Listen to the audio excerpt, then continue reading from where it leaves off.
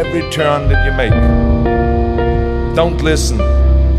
Just visualize your goal, know exactly where you want to go. Trust yourself. Get out there and work like hell. Hello humans, welcome to the M Word, the Manx Sports podcast, brought to you by Martin. That's me. And Matt. That's him.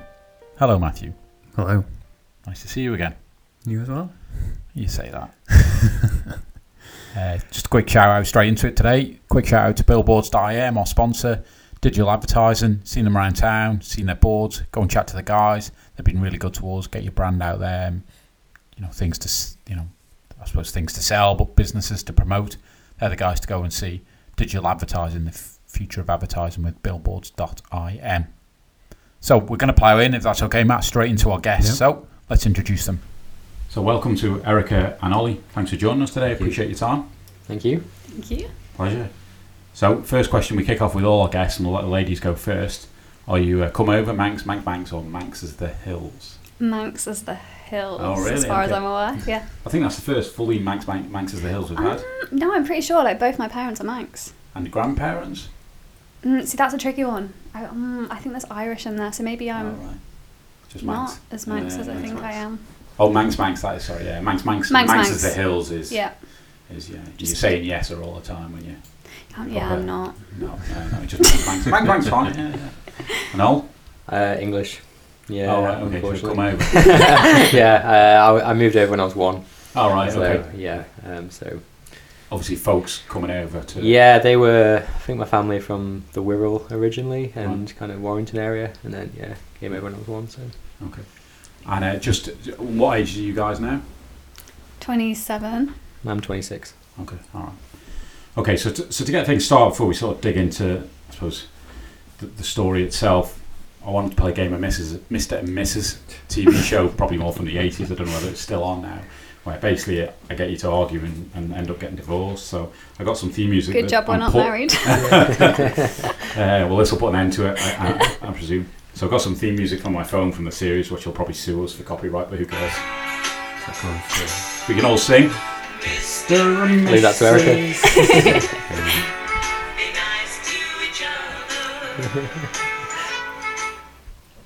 That ended quickly. So Mr. and Mrs. Manx, that's what we call it. So, question out of you two guys. Who's the most competitive out of the two of you? Ooh. Oh, I don't know. Are you both competitive as each other? If you both play Monopoly, would you both be super competitive about who wins? We get shouted at for being too laid back. All right, by who? Yeah, I feel indecisive. I feel like it depends stuff. what it is. If my head's in the game, I'm pretty competitive, but board games I can't really get my head into them. So yeah, it's a tricky one. Right. Sorry, that was a great start. So obviously one of you is a walker, one's a runner. Which is the hardest out of the two sports? Walking. Running, obviously. He's lying. He's tried walking. He knows how hard it is. He's not got the hips for it. Yeah, all the flexibility. Where did you go on your first date? Tynwald for hot chocolate on Christmas Eve. Right. Very romantic. Yeah. Okay. Yeah. Awful weather, wasn't it? It was awful weather. I think this was the first time I'd met him, and I got blown over in the wind. Literally blown over. She just wasn't. couldn't, help herself. You put a bit of beef on you. Yeah. It wasn't the smoothest move, but... Do you know the other one's favourite crisps? I'm going to go with hula hoops. For you? No. Okay. Oh, no. You have a lot of them. Anything upper class for Ollie. Kettle chips. Yeah, it's got yeah, he does. I didn't know there was classes in crisps. He literally he levels things. I'm not really a crisp fan, but when I do have crisps, they got to be kind of Division 1, haven't they? Yeah, see. Where's Wotsits on that list? They'd be down the list. Would they? Yeah. I'm gonna fall out. What about Pringles? Oh, don't mind them. They're Pringles a proper treat. All right, they're fine. Premier League, are they? Yeah, Doritos are good as well. Yeah. They make good crisp Doritos. Yeah. Trying to think of other kind of walkers. They've got to be fairly. They might be kicking our arse. Yeah. We don't say they're Premier League. Monster Munch, that's another one, isn't it? They've got to be Premier League Monster Munch. They're actually pretty good, actually. Yeah. Oh no. You don't like smelly breath. foods, though, do you? Oh, right. Pickled onion. I used to eat a lot of them. I had them when I was a kid, I think. I'm trying to think of poor crisps now. Or skips. Oh, I like skips. You used to just let them dissolve in your mouth. Yeah, That's what I on did your with tongue. skips. I think I remember as a kid getting like Tesco value. They're poor. Oh, right. Poor. Yeah. Like, Tough and It's in the Ramsey. name, ultimately. And the final one then was, oh no, actually I've got two more. The best present the other one bought you. Presuming you've actually bought each other presents in your life. have you brought me a present? Here we go again. Can't even think. Memorable one. ooh, Yeah. probably. It sounds really lame. The house plant. The monster house plant. That's a good one. It was Ollie's idea, and then his parents didn't know what to give me for Christmas, so they gave it to me. Right. But it was great. Have you killed it yet? Or is it still No, going? it's still alive. Right, okay. Yeah. I think Erika's got me 2 prints now from my first marathon in Frankfurt, and she got me when I did my PB for the half of in Valencia. She got me like a print of my Strava route. Oh, right. And put okay. it into like a frame, and I think that's pretty cool. Yeah. And then the opposite question: what's the worst one? Ooh. Ooh, we could fall out. Maybe the yoga block you got me for Valentine's Day. I mean, I figured, he wouldn't buy it himself, so helping you out because you can't touch toes. I'm not getting involved with this Yeah. conversation. Very Bottom romantic. start, isn't it? I wouldn't know, actually. It was obviously so good I haven't remembered. So bad I It's haven't probably remembered. loads that you've Blocked Yeah. out. Everything but the. Okay, all right. Well, thank you for that. I haven't got an out music, so it was just to get to know you a little bit more and potentially let you argue on the way home. Okay. So growing up then, again, we'll start with the ladies. Erika, where did you grow up on the island? Ramsey. Ramsey girl, okay. And schooling in Ramsey as well. Yeah. Okay. And were you doing sport at school at your age, or not really interested, or? I mean, in primary school it was just like standard PE games, but at about the age of 7, so primary school age, joined Northern Athletics, and I've been a member ever since. Oh, right, okay. So, and then did a bit of cross country at primary school age, and then it was as soon as we got to secondary school that things really kind of. Obviously you get to try like loads of different games lessons, and loads of different sports, and from there I ended up doing like hockey, netball, Bit of everything. more so team sports, but carried on with the athletics in the background. Right. So. And the athletics, was that a variety? Because obviously you're walking now, but was that a variety of running and or? Yeah, Or did you even walk back then, outside of obviously walking to school? No, I literally never walked until a few years ago. I obviously tried everything, but I ended up being quite quick. So I Running. so I ended up doing like the 100-meter sprint, hurdles, and high jump. Okay. Yeah, so So completely different to where I am now. Have your parents got, let's call it athletic pedigree? Do they do athletics? Not a single bone in their Oh, body. right, okay. No, Okay. no. So it's just something that kind of comes Yeah, I naturally don't know then. where it's come from. So Right. yeah. Right. What about you all? South the island, so Okay. Castown, Clare, and I'm now in Colby. So Right. yeah.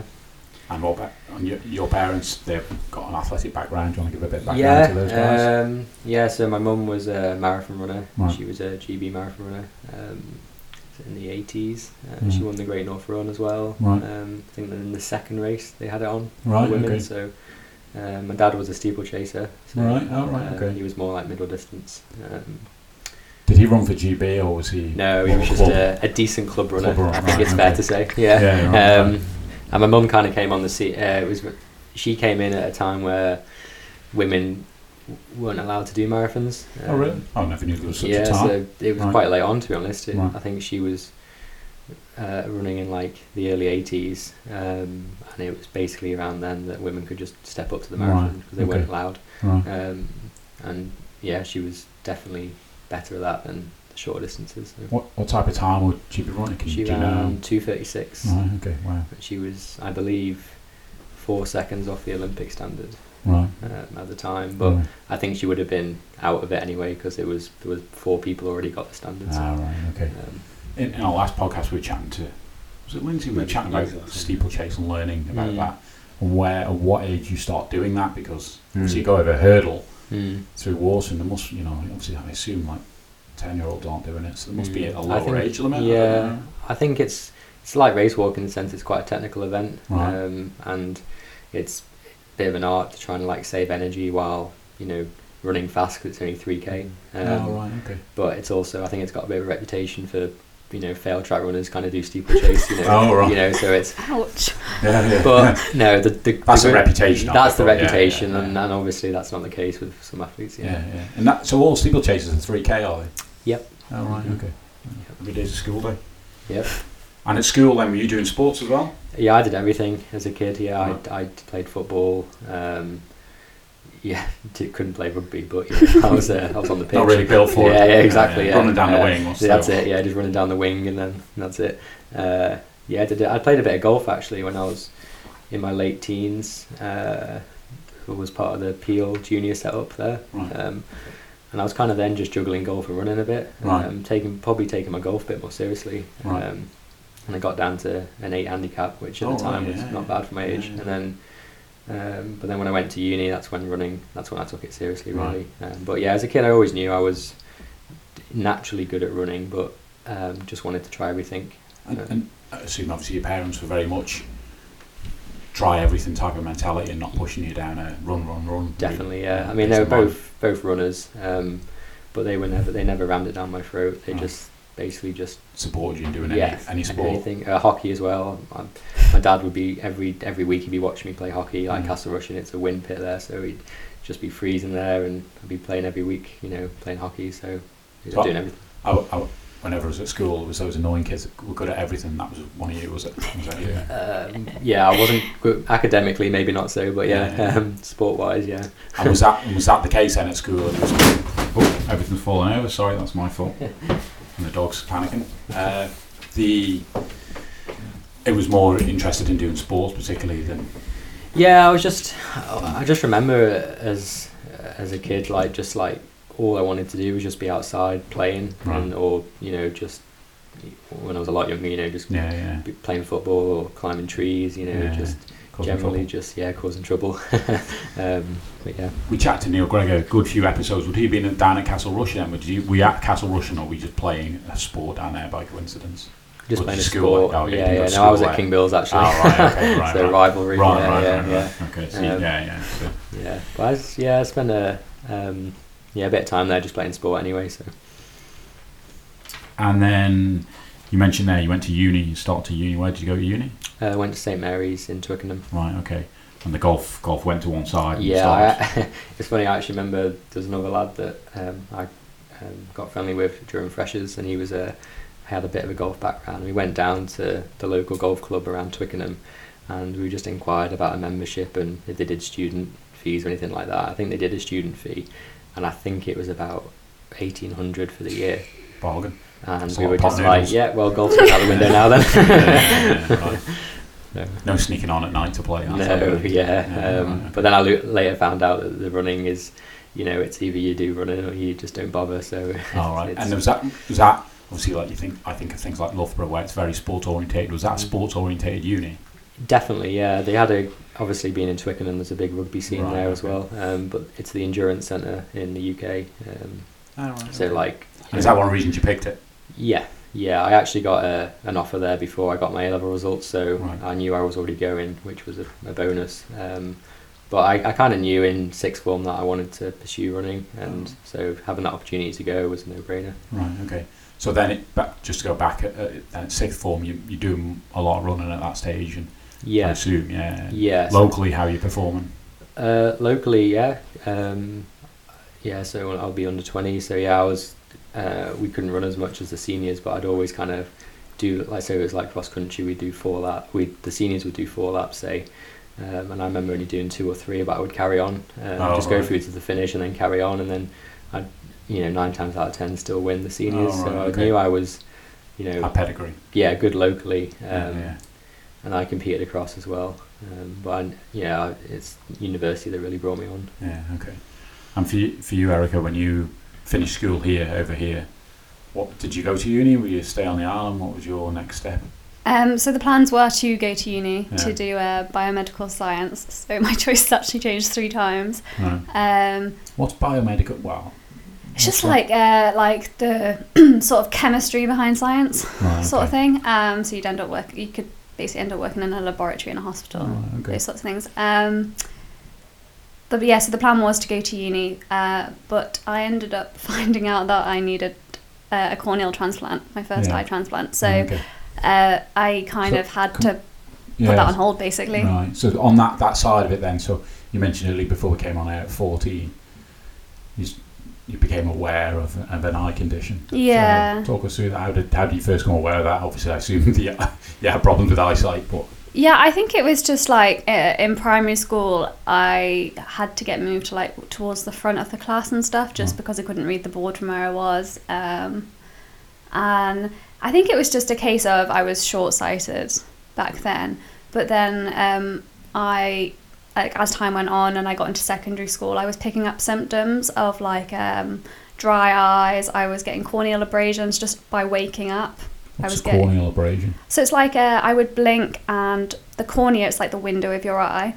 It would tear or scratch, and that's just from the eye. Is that because the eye's dry then? Yeah. So and that like it kept happening, and I was just in and out of like the eye clinic at Noble's Hospital, always patched up, looking like a loser, and because I was such a frequent visitor, they were like, okay, something's not right. And then we found out, like, genetically in the family, there was an eye disease condition called lattice corneal dystrophy. So it's degenerative, so it just gets worse and worse and worse. Right. So do your folks have it then? Or was it generations? Or? Yeah, it's on my mum's side. Right. So we got it from mum, and then I'm one of 4 siblings. And it seems that the oldest sibling in each family has missed it. So my oldest sister's missed it, and the other 3, we all got it. But, like... all at completely different like severities, so it's not meant to affect you till you're like mid-40s. I was just unlucky, basically. So that's around sort of first aware 14, diagnosed at when I suppose at fully 14, done. Right, okay. Yeah. So what's the process then of managing that situation, or can't you? It's just so like I'm on. I was transferred to the Royal in Liverpool because it's got an eye centre there. So I'm still under their care today, and it's just constant eye drops every hour, just to like keep the symptoms at bay. You can't do anything about the eyesight. That's just tough. And will it slowly go at different pace for different people? It's just I think so. I mean, like I feel for me it's been such a sort of slow decline that I've like not really noticed. Yeah, I know what you mean. So like, and then I think I've then.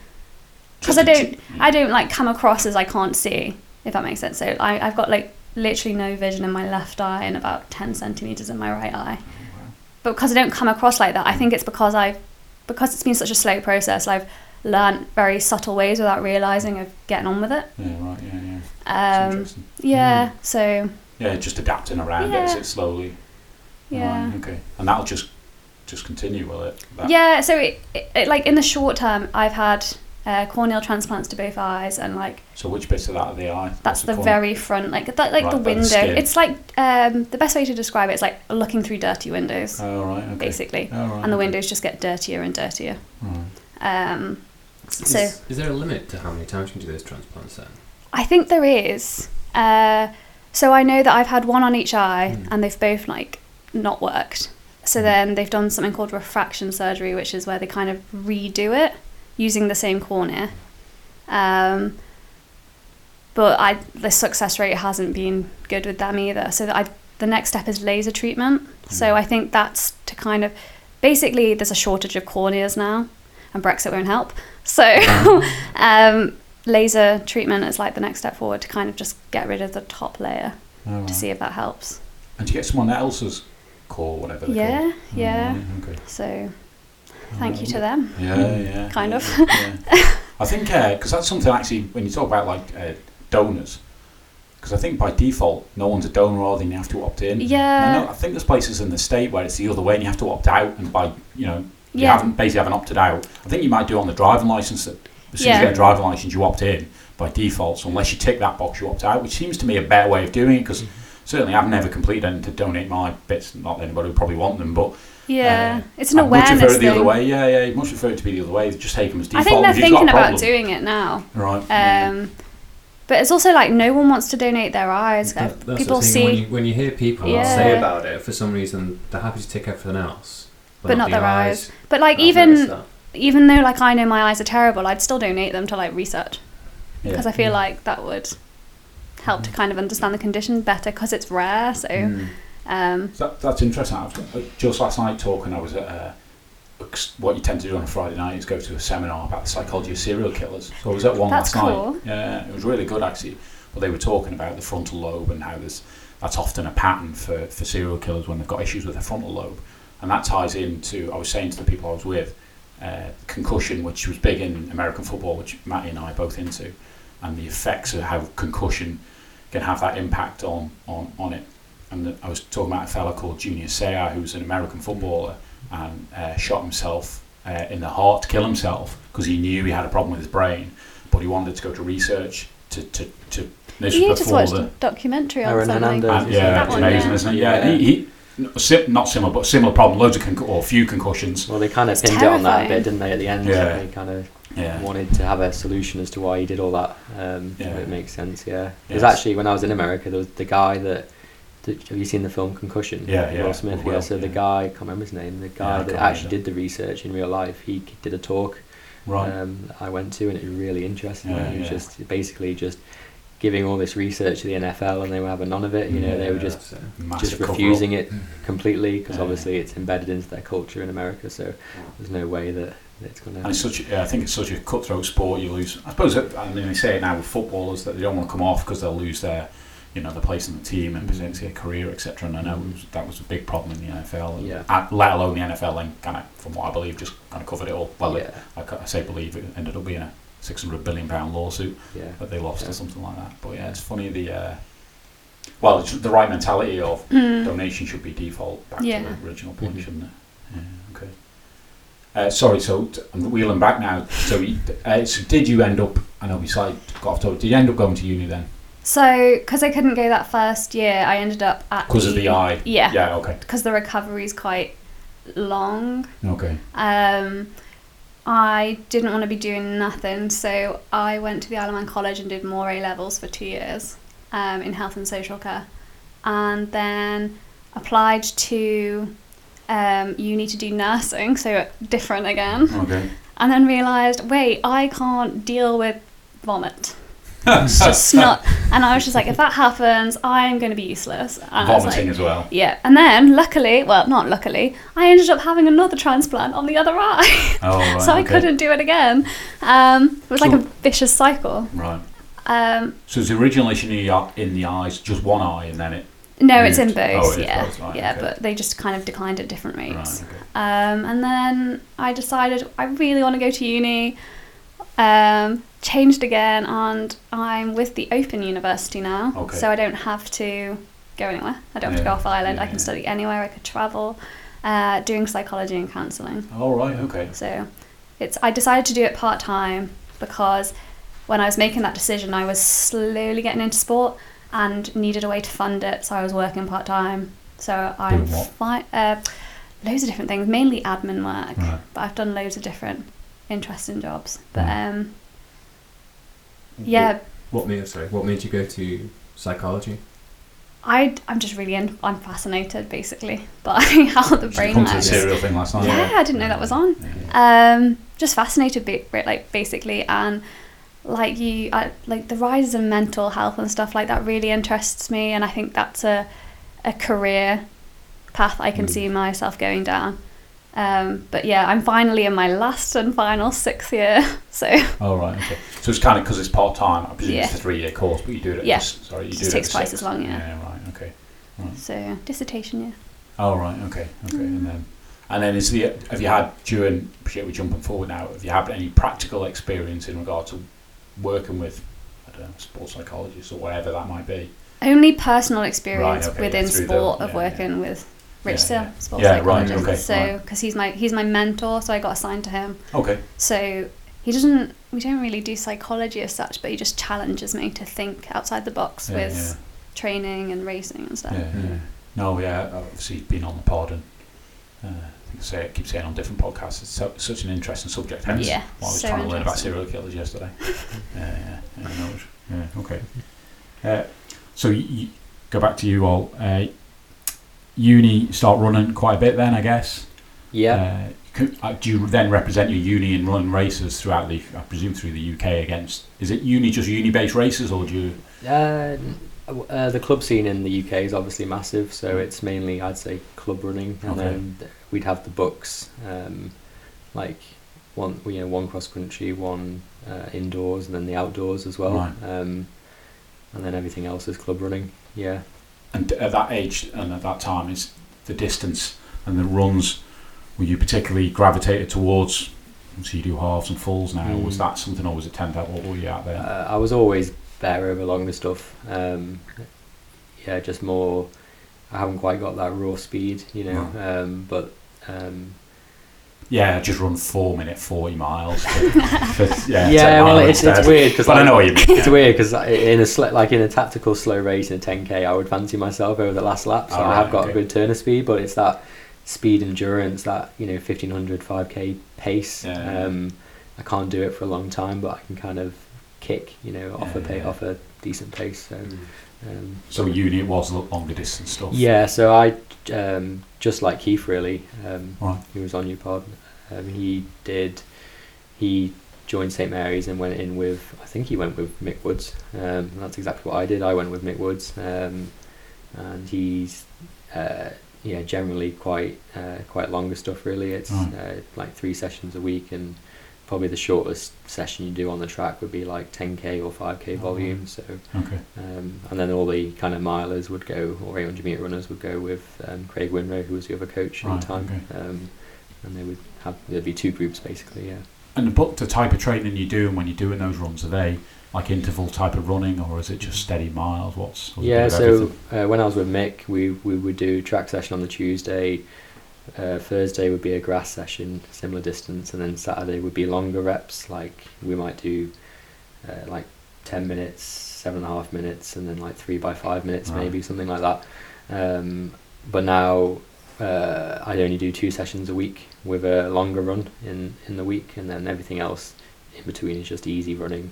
Just, tempo stuff. And dead easy really, just recovering. And at uni, we do much stuff outside of running, so strength and conditioning. Were you a believer in that? I say a believer, but was that sort of on the radar particularly? I know yoga with your yoga blog. I know now St Mary's has got a huge strength and conditioning facility, and when I was there we didn't have that. We just did a bit of like core and stability and some dance studio that was there, and we did that like maybe once or twice a week. But not really. It's only since I went to the States, I did S&C, and that gym was like incredibly huge, and it was massive. But and there's coaches there that specifically for strength and conditioning. So that's when I kind of started doing that, and then now I'm a huge believer in it. I think it's helped me massively. And injury, you believe it helps with injury prevention, that type of thing? I mean, touch wood, I've not been injured for a while, and I think strength and conditioning has a huge impact on that. Currently working with, both me and Erika, with Andy Watson at the Sports Institute. He's helped us massily. And do you find it beneficial as well, Erika, the strength and conditioning? Complete game changer. Definitely. Do you find, because I'm certainly not an athlete, but my instinct's always to train hard. That's just, I don't know whether that's old school type mentality. So when it comes to those slower things with strength and conditioning, it's like yoga and things like that. Do you guys find it hard to go and, in essence, do something slow? Because that's what it primarily is. There's not a lot of pain involved in it. If you see what I mean, when you train and you're kind of pushing your limits, there's a certain enjoyment to that. To then just go to a gym and kind of sidestep for 20 minutes, it's not. Do you find it that okay? I think it can be hard. It starts off slow, as does anything when you're first starting. And I feel like I've been very sort of mediocre over the last 2 years. I've only been doing it 2 years. But it's definitely, it feeds into like my race walking, for example. But now I'm working on like my winter this year is being based off building pure strength, so like the heaviest weights I can lift, the maximum reps I can reach, and that's to like we're doing that to RPE, perceived exertion. Okay. So you might go in 1 week and he wants you to work at a 5 out of 10, so in the middle, like 10 being all out, 0 being minimal effort. So that's obviously then to do with reps, like the weight you're lifting. How do you calculate your PE? It's all subjective, isn't it? Like, I've no idea. I'm asking. Definitely subjective. So like, so they give you like a 40 kilo, and that you can just about lift it. Like it's like something you like slowly build up to. So like my warm up weights are Ollie's official program weights. Oh, right. Even though I've got to take the lids off jam jars and hold the shop window. Things like that basically. So Right. like this week was for me was like a work to a 9 out of 10. So that was quite a hard session. Right. Okay. So it is hard, but I think it's just nice to get away from doing stuff that's like cardio based. Right. Okay. Yeah. That's what I say. When you say strength and conditioning, what sort of activities are you doing apart from Open jam weights, jars. let's say weights and jam jars? So like we get assessed for like where our weaknesses are. Is it quads, calves, glutes, core? It's mainly all front. It's front squats, Yeah. back squats. You know, It's all lower body oriented. Yeah, it's strength in the deadlifts. back, I would assume. Yeah. Core work, yeah. arms. I have to really? use my arms Well, a yeah, lot of in race course, walking. yeah. So yeah, it's Andy's good at identifying the weaknesses, working on them, Right. working on like the imbalances Yeah. Okay. because A lot no of glute one's work, isn't it? symmetrical. Pardon? A lot of glute work. Yeah. Involved. No, it's I would say fundamental. I suppose that's how much I don't know about it. I kind of, when I think of strength and condition, I typically mainly think of like band work rather than weights, we but do yeah. that as well. Yeah. So it can be really basic, and Right. it's like stuff you could do at home, and then How many times a week do you have to do that, or are you doing that? Should I say not have to? twice. Right. Okay. And maybe some core circuits at home. Right. Okay. And how long are those sessions? The strength. 90 minutes. Yeah, Right. hour and a Okay. half. Right. Okay. Well, you do them together. It just so happens that we're in the same session with the same Right. coach. Yeah, Right. it's quite nice. Like all the athletics seem to go in at the same time. Right. Okay. It's quite nice. Yeah. We all know each other. And just go back to your uni. What were you studying at uni? I don't. You might have said, but. Sport science. All right. Okay. Yeah. And then I did my master's in sport and counselling psychology. All right. Okay. Yeah. All right. So So you're just psychologing each other out. And analysing you guys right now. All right. I'll unfold my arms so I don't. I've don't forgotten look so everything I learned, close. so don't worry about me. Yeah. So you mentioned, you went to Missouri. Yep. How did that come about? So that came about when in my third year at St Mary's.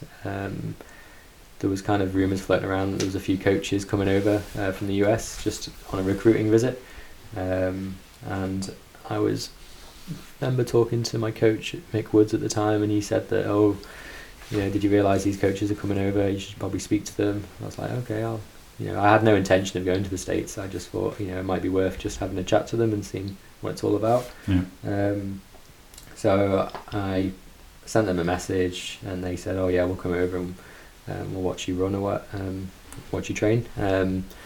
And I remember I had a session. I was tapering for a race for the weekend, and they were late by like 45 minutes or something. So they actually missed me train, Right. which was a bit annoying. But then the next day I had a chat with them, and That's my dog trying to find somewhere to sit. had a chat with them the next day in a coffee shop, and just got talking. They'll obviously see results, see time. Yeah, so as good as I guess it is to see someone training. That's it. Yeah, they had a rough idea of what kind of athlete I was, but I kind of knew that the times weren't really representing like my potential. They were on the slower side, and I thought it'd be a bit a bit touch and go whether I'd actually get a scholarship to go. But luckily, a few days later they rang and said, yeah, we'd like to have you on the team. So scholarships fully funded? Are they typically fully funded? Yeah. Okay. Yeah. Right. And is that 3 years out there then? 2 years. 2 years. Yeah. Okay. So the course itself is 1 year, Right. but we stretched it over 2. Yeah. So it was quite So a you could train leisurely, more. 2 years. So would that be what kind of year? We talking 14, 13, 2013, 2014? That was 2015. Oh right. Yeah. Okay. So that was the year you also went to the. Oh no, am I right? The Island Games. Suppose going back to the Isle of Man and representing the island. That was Jersey, wasn't it? 2015. 15 it was, yeah. Hot Jersey, yeah. Yeah, it was hot down there. Not that I was there. Yeah, that was a bit of a rough one actually. I didn't get a medal there. Yeah, it was. I decided. I think that's right. I decided to do the 1500 and the 5k, and obviously I've just been saying, they're my worst nightmares. Right, I'm better at the longer stuff. So did they have longer stuff there? But you chose. Yeah, to they do had the short 10k stuff? and a half Oh, marathon. Right. So in hindsight, I should have done that. But Is there a reason for that choice? I mean, at the time, I must have just thought I was better at those events. Yeah, right. I mean, the general rule of thumb is that you start on lower distances, and then as you get older, you move Endurance, up. So I think at the time I was still, 21 and fairly young, but I should have really moved up then. But that's right. Yeah. And jumping quickly on Missouri, what did you get up to there? Like, how did you find that experience of being out there? Yeah, incredible. Like, I mean, when I first went, it was a bit of a culture shock. Strangely weird not being surrounded by water when you're in the middle of the US. It's kind of quite strange, just being there. Like little things like that I didn't think about. And but yeah, the culture. I mean, the people are great there, so friendly. My apartment was right next to a Waffle House, so I don't know if you've ever been to one, but they were, as soon as they heard me talk, they were just like started talking to me about where I'm from, and I was like, just give me my waffle, I'm so hungry. But yeah, the people were great. I made such great friends. The facilities there are incredible. Like, they make professional sports facilities in the UK look, pretty. What was it you were out there to actually achieve? So, the coaches they recruit on your athletic performances, and they want you to be part of the track team and the cross country team. For me, so you were representing, was it what? The university? Yeah, so the University of Missouri, yeah, and so it's part of the NCAA. So the same as football, basketball. So it's all under that umbrella, but you have to study as well, obviously. So we were student athletes as well. How did you find the training? Was there a step up and different from how you over here may have approached it or anything like that, or was it just the natural progression from a uni to the NCAA sort of standard? It was a lot more professional than in the UK, definitely. When I was at St Mary's, I was doing, as I said, 3 sessions a week, so Tuesday, Thursday, Saturday. So sessions are just faster stuff, and then in the States I do Tuesday, Friday, and just doing the 2 sessions a week just made a huge difference, just because I had an extra day to recover, and we had access to like a cryo chamber, ice baths, saunas, jacuzzi, like massage whenever you want. Honestly, you take it for granted when you're there, but like once you're out that system, it's really hard. You've got like free sports massage and all sorts, haven't you? Oh yeah, like it's. Which you just don't get here. No, and they're all employed by the university, so that all trickles down through the American football teams. Obviously, they're bringing the money and the basketball, and they're like, oh, we got to give it to the bloody cross country. Cursing you down the corridor. Yeah, that's it. Yeah. And the studying out there, was that an extension of what you'd done at St Mary's? Psychology and etc. Yeah. So. Obviously it's kind of a progression from sports science, and I was really interested. Is that the way you did the masters then out there, or not? Yeah, to be honest, I didn't have too much choice of what to study, just because it was fairly late on, and applying for visas it can take months, and it did take months for me. So I was actually late getting there, and but I was really interested in psychology and sports psychology specifically. But yeah, I think. I didn't have too much choice, to be honest. I probably should know because I go to the States a lot, but Missouri, when you're looking at a map, where's it in the States? It's southern somewhere, isn't it? If you're looking at the map, it's central Central right. South. Oh, right. Okay. South Central right. Right. So it's above Arkansas, below Iowa, Right. in between, like by Illinois, and kind of in there. Right. Okay. It's like it's a middle state. Right. Yeah. Okay. Flyover state. I've ran all those other states. I've been to a lot of states over there, but all those ones I haven't. So I'm still. Yeah. But I get an idea. Yeah, where Kansas City's in Missouri. Oh right. Yeah, Oh okay. yeah, Yeah. so Okay. Yeah. Well, haven't just won the Super Bowl. Yeah. Yeah. Well, Kansas. What were they saying? Was it Trump said that Kansas was a? He thought Kansas City was in Kansas. Yeah. Yeah. And I think there is a Kansas City. There is a in Kansas City. Oh, right. Kansas. But he definitely. But yeah, he meant got it wrong. Kansas City. Yeah. Deleted the tweet shortly thereafter. So we were just talking there about the games in 2015. So Erika, looking at your results, you're obviously starting to get into walking at this stage. 2015. So I'm looking at like the Manx 5 10K years ago, Open. yeah. Yeah. Okay. So what first got you into walking? I turned up to the wrong session. Oh really? I thought I was going running. Oh really? Okay. Yeah. This up in Ramsey, was it? Yeah, so I'd basically taken a hiatus from sport because I wanted to concentrate on getting A levels done, and it was just kind of, I was doing it every night and no time to study, and I did want to get really good results.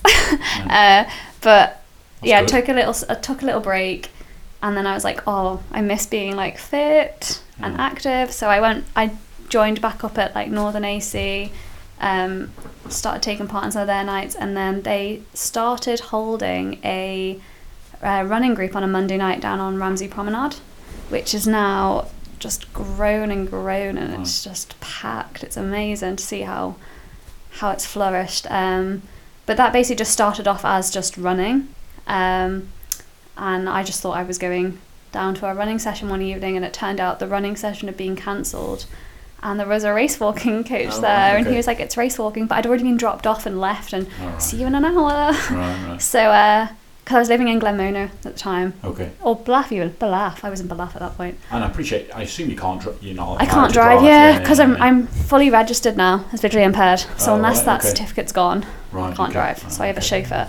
Right. But yeah, so I turned up to the wrong session, and I was like, oh well, I'm here now. Oh right, okay. Let's just get on with it. Right, okay.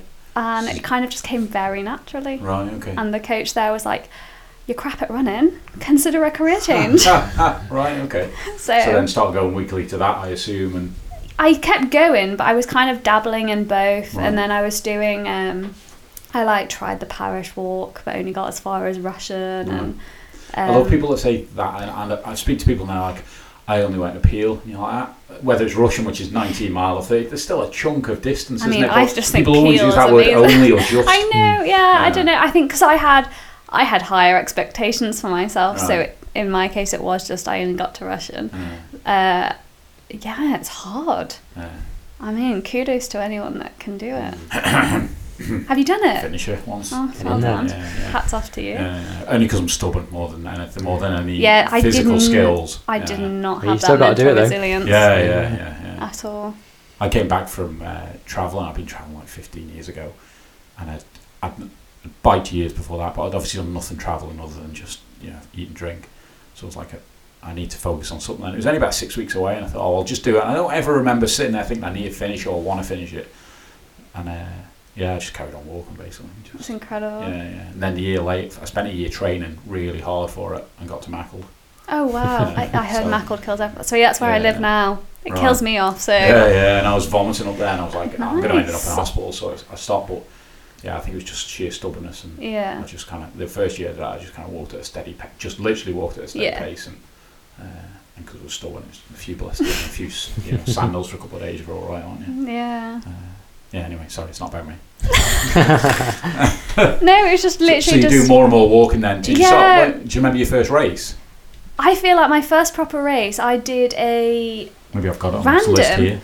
I don't think it's there because it was like a one-off. It was So basically, it was a support event to a 100-mile walk, Okay. but it was held around the NSC perimeter. Oh yeah, they did so 100 people laps. had way more than 100 sorry, laps. 200. 100 sorry, miles yeah. around. Yeah, I And remember it it being had- raining insane. as well, wasn't it? It that started year? at like 10 o'clock at night, or 10 o'clock in the morning, but then the support event was a 20-mile event. Right. So that's 50 laps, if I'm right. Yeah. And that started at 10 o'clock in the evening, and I thought, I'm going to do it. That's a long distance to Just, do do your first, first whack. right? Yeah. And basically just like, I think I came, I couldn't tell for sure, but I think it might have been like 3rd or 4th or something. Right. It just kind of went a lot better than I thought it would. Yeah, right. I didn't know you at the time. No. No. And that was that basically. Right.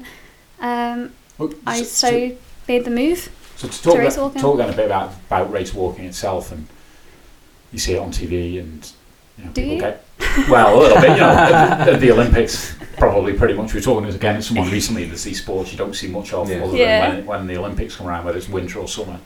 But you see it on TV and people getting yellow cards. There's obviously a lot of technique to it. Generally, well, there is. So Yeah. can we talk a bit about the technique of? Yeah. So what I do, well, I'll tell you what I do know, and I've done no research. It's just out of my poor knowledge. Is you've always got to have one foot on the ground, Yep. or contact with the ground. I Yep, assume your back leg correct. needs to be straight. Yes. Well, your so- landing leg has to be straight Oh until right, it okay, comes through, and then you can bend when it's gone past Right, the okay. centre of your body. right, okay, and that's about all I know. I That's assume a lot it. of it's in the hip. I assume there's a lot of power through the arms, is there? There's power through the hip. I Right. think there's like this misconception that everyone's like, oh, that's the walk where you wiggle, and it's Yeah. no, Right, okay. it's not. It's a total stereotype.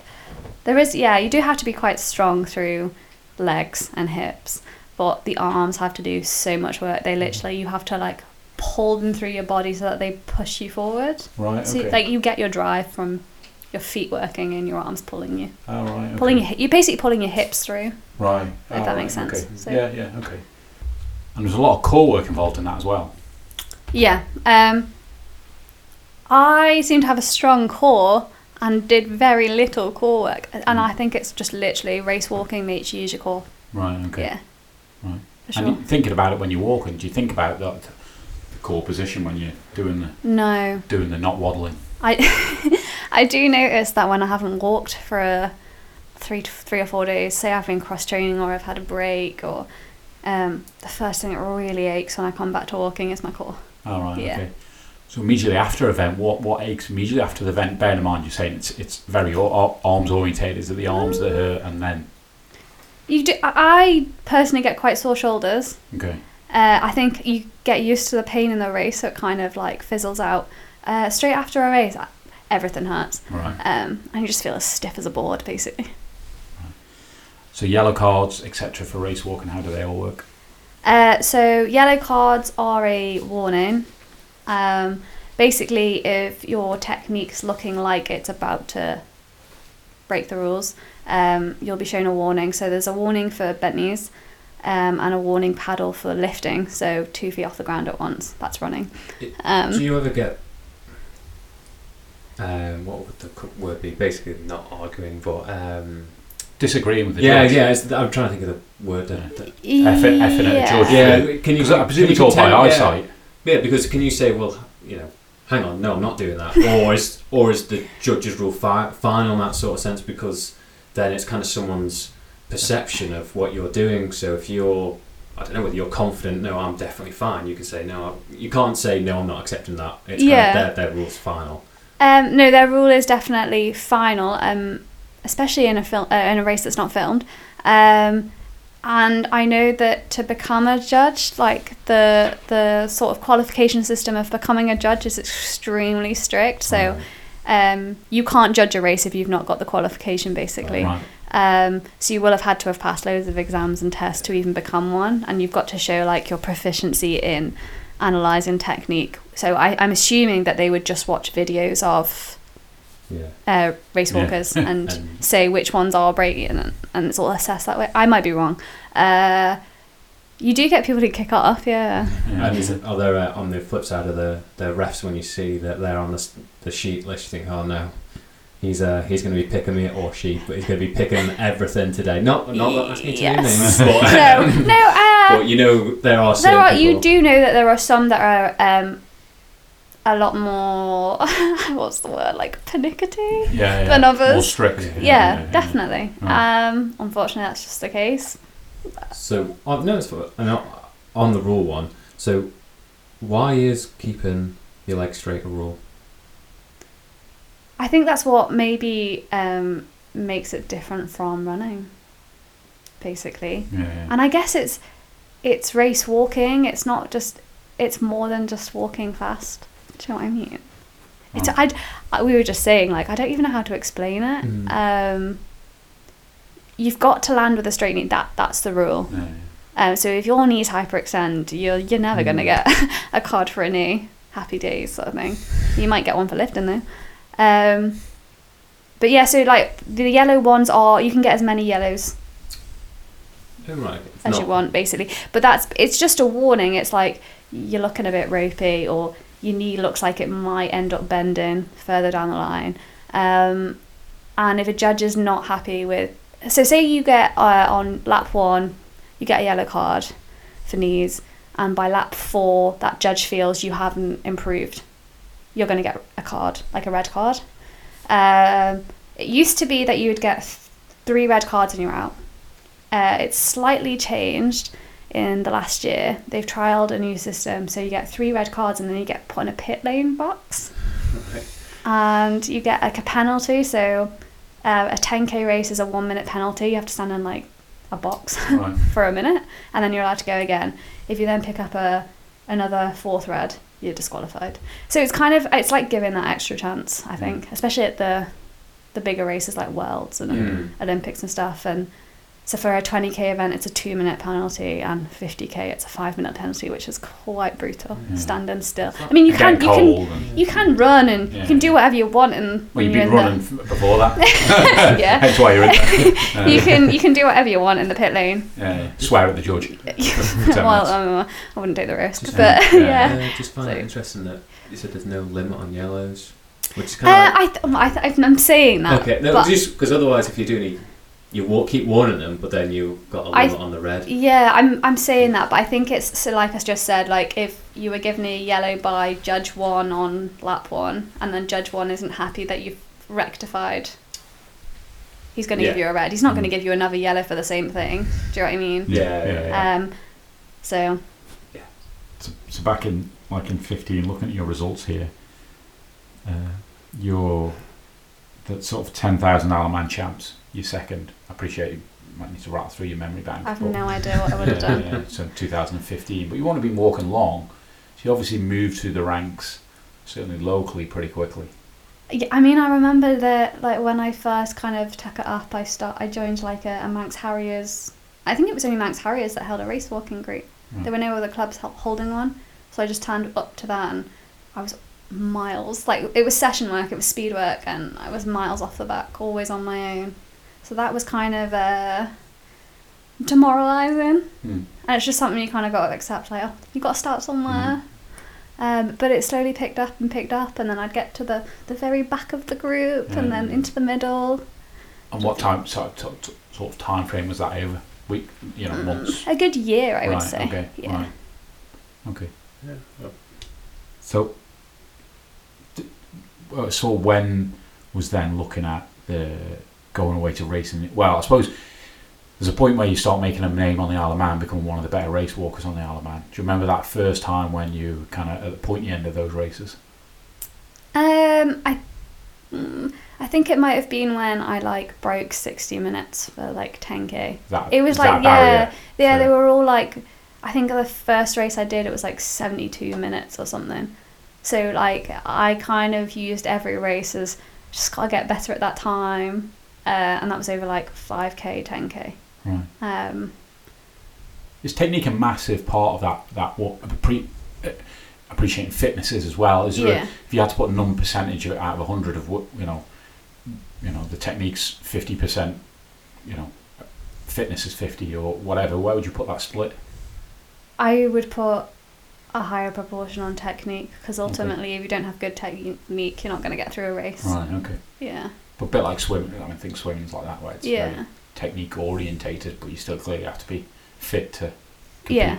Right. Yeah, of course. Like, you need the speed endurance at the end of the day to be able to get through a 20k race. Yeah. So you need a decent level of fitness to be able to compete at that high level. But if you haven't got the technique and the like strength to maintain that, Yeah. game over. And at this stage, as you're getting more and more into the walking, did you just completely stop running? When now? No, then sort of as you were getting more and more into the walking. Yeah. I just think stopped. I think I was maybe doing it once every 2 weeks or something. Running. Do you mean yeah. running every once or two? Well, yeah. And the rest was walking. Running, like, basically, I was just told I was a very mediocre runner. Right. And I think it was, I'd never had that opportunity of being at a level where I knew what pain was, if that makes sense. Like, I was always in that comfortable zone. Okay. I didn't want to push out of that, and it wasn't until I started race walking and wanted to improve those times that I realised, okay, I need to be in pain to get a better time. All right. So there was something in the mind to Yeah, go. there was You had to something. push yourself a bit harder. Yeah, there was something more competitive that kind of came out in me when it came What to does the race walking. 5.5 year psychology studying to this point tell you why that changed? Maybe it was seeing the progress. Okay. I wasn't seeing the progress with running me, and I think I only did the running for fitness, and it just made me happy. No. Like, it was that sense of like freedom, and there was just no pressure. Like, I didn't have any goals with running. I just wanted to run. Yeah, right. Whereas when I realised there was some potential with the race walking, then you're like, oh, okay, let's see what I can do with this. Yeah. And you consider, jumping forward a little bit now, but you consider you're the best race walker on the island now for women. I hate labels like that. Right. Okay. Yeah. Well, you represent GB now, Yeah. so you're at a decent standard, to Yeah. say the least. So where did you first get noticed by GB? Presumably Um, going away either representing the island or representing the northern. Yeah, I can't remember. I really can't remember when my first UK race was. Right. You've probably got it in front of you. Yeah. So maybe 17. I've got like Yorkshire County Champs. 2017, 3,000 metres. Yeah, I think 3,000. it might. You won it. I can easily see how you forget it. I really can't remember like when my first. It might have That was just in Cudworth. Cudworth. Cudworth. Does it ring a bell? We all got shouted at for saying it wrong. Oh, right, okay. Cudworth. I think that was maybe. I got asked if I wanted to represent like the north of England Okay. in the hideous yellow vest that's like made for an elephant. I don't know. Right. And I was like, wow, the north of England want me on their team. Right. That was 3,000 metres. Yeah. So 14 minutes. Oh. Does that sound right? Not bad. 14:04. Yeah. I think maybe that was where it, and I think that like I was getting asked to like compete in a British Championship indoors, which you can only get to through an invite. Okay. So it was a bit like, So oh. how do you get on? Do you know how you got on the guys' radars? Appreciating you performing well locally, but must have been so someone shouting your name around, or they just. I think it was a case of I got brought into the race walking scene by Steve Partington. Okay. And I think his son Tom might have already been on the radar. Okay. And just like through that, I was like maybe associated. I'm not sure. I can't really remember. But I think it's also like it's quite a small scene. Anyway, and so if you're like producing the results in the races, then and the rankings are there. Yeah. Right. Yeah, you'll get noticed. Because so in 18, then you represented the island at the commies. Yeah. How was that? Insane. Like, never thought Gold I'd be. Coast. Yeah, like, I mean, I've always wanted to go to Australia, so that was a bonus. But just never, ever in my life thought I would reach that sort of level of competition. And I think from the islands, kind of 30 to 40 athletes go, don't they, for the Commonwealth Games? So, Yeah. you know, fairly elite group there of. Yeah, and like there was only like 3 of us from athletics, so there was tiny group. Yeah, right. And how was that experience? Did you go to the opening ceremony? I don't know how close was your event to the opening ceremony? So we actually did 2 weeks in a pre-competition camp, and that was like 2 weeks prior to actually moving into the Commonwealth Village. So that helped with like acclimatization and stuff. Can I just ask, just because you mentioned you've obviously been studying through this period, were you then studying on the go when you were down in Australia as well? Yeah, literally my work just came everywhere with me, but thankfully, like, I had an amazing uni tutor at the time who was like very supportive, and if I needed some extensions, I've actually got him in my final year, so it's a bonus. But yeah, that comes everywhere. And did you go to the opening ceremony? Yes, and I went to the closing one. Right. Because I know sometimes we're chanting other athletes, I think Ireland games, sometimes if you events very early in the games, you don't want to be standing up for 2 hours. Yeah, I mean, some of the staff like advise against it for particular sports. I think my race wasn't till the end of that first week. Right. So I was okay. And how did you, time of day was it? Obviously it's hot down there. How were they things that you were worried about before you went into the event, or?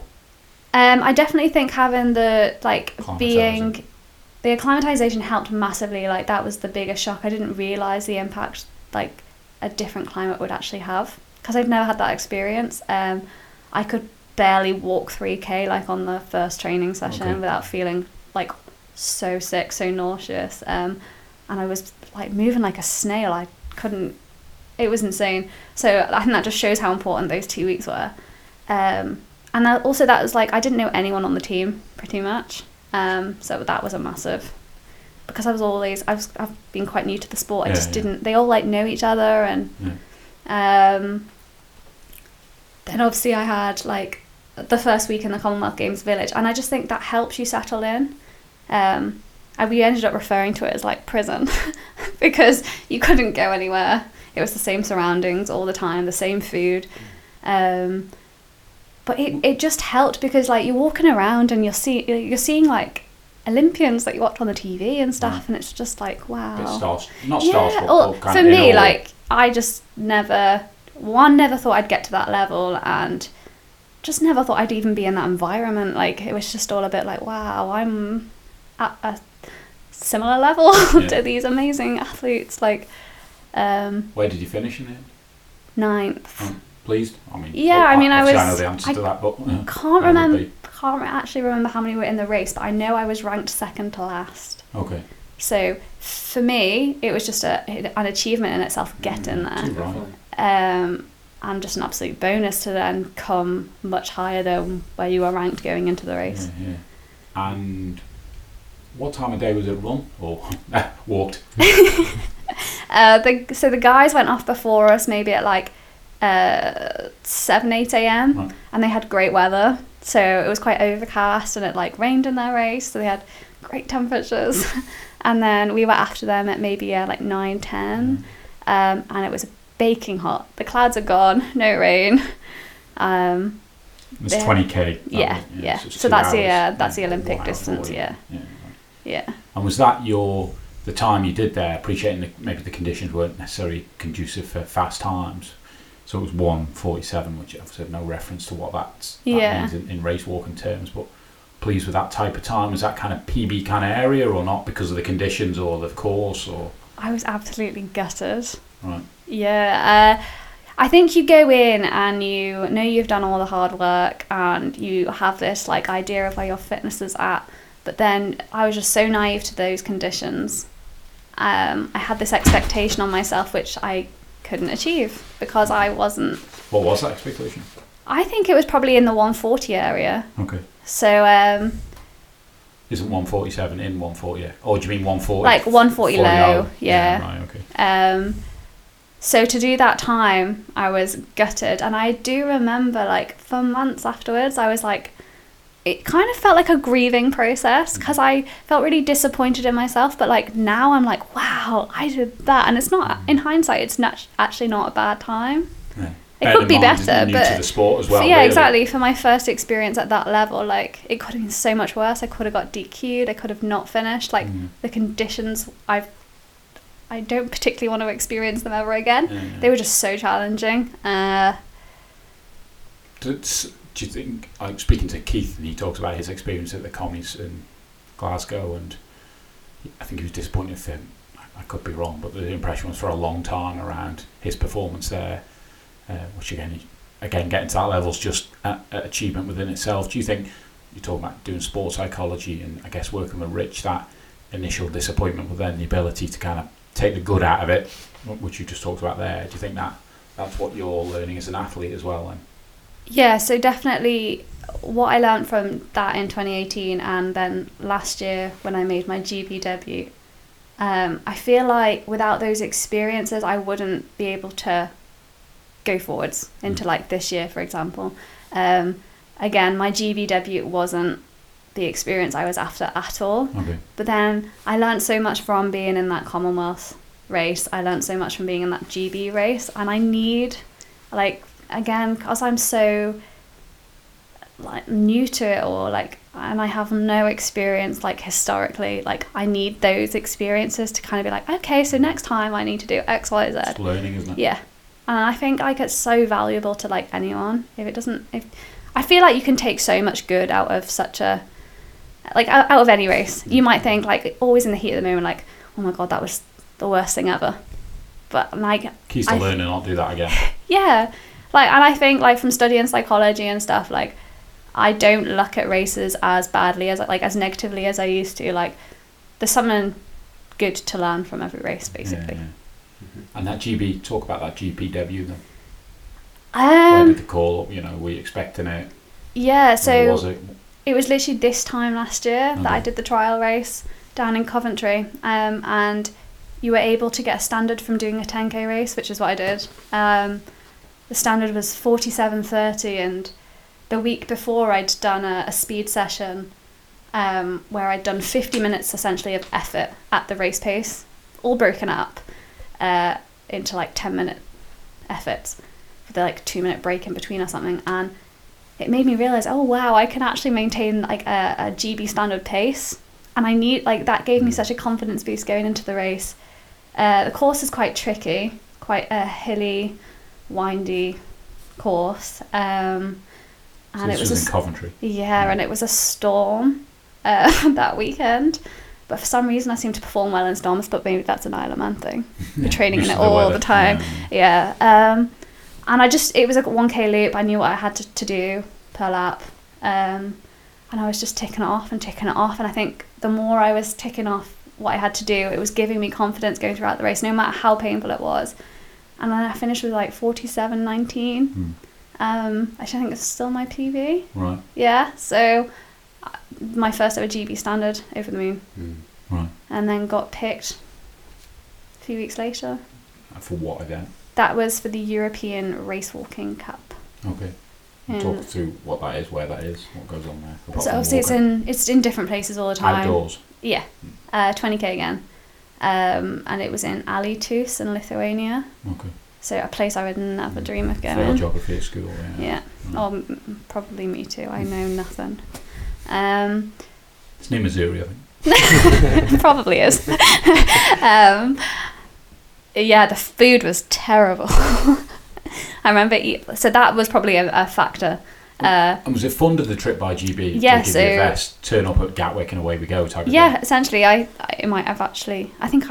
Did I fly from? I can't remember Yeah. where I flew from. But yeah, meet the team, fly out together.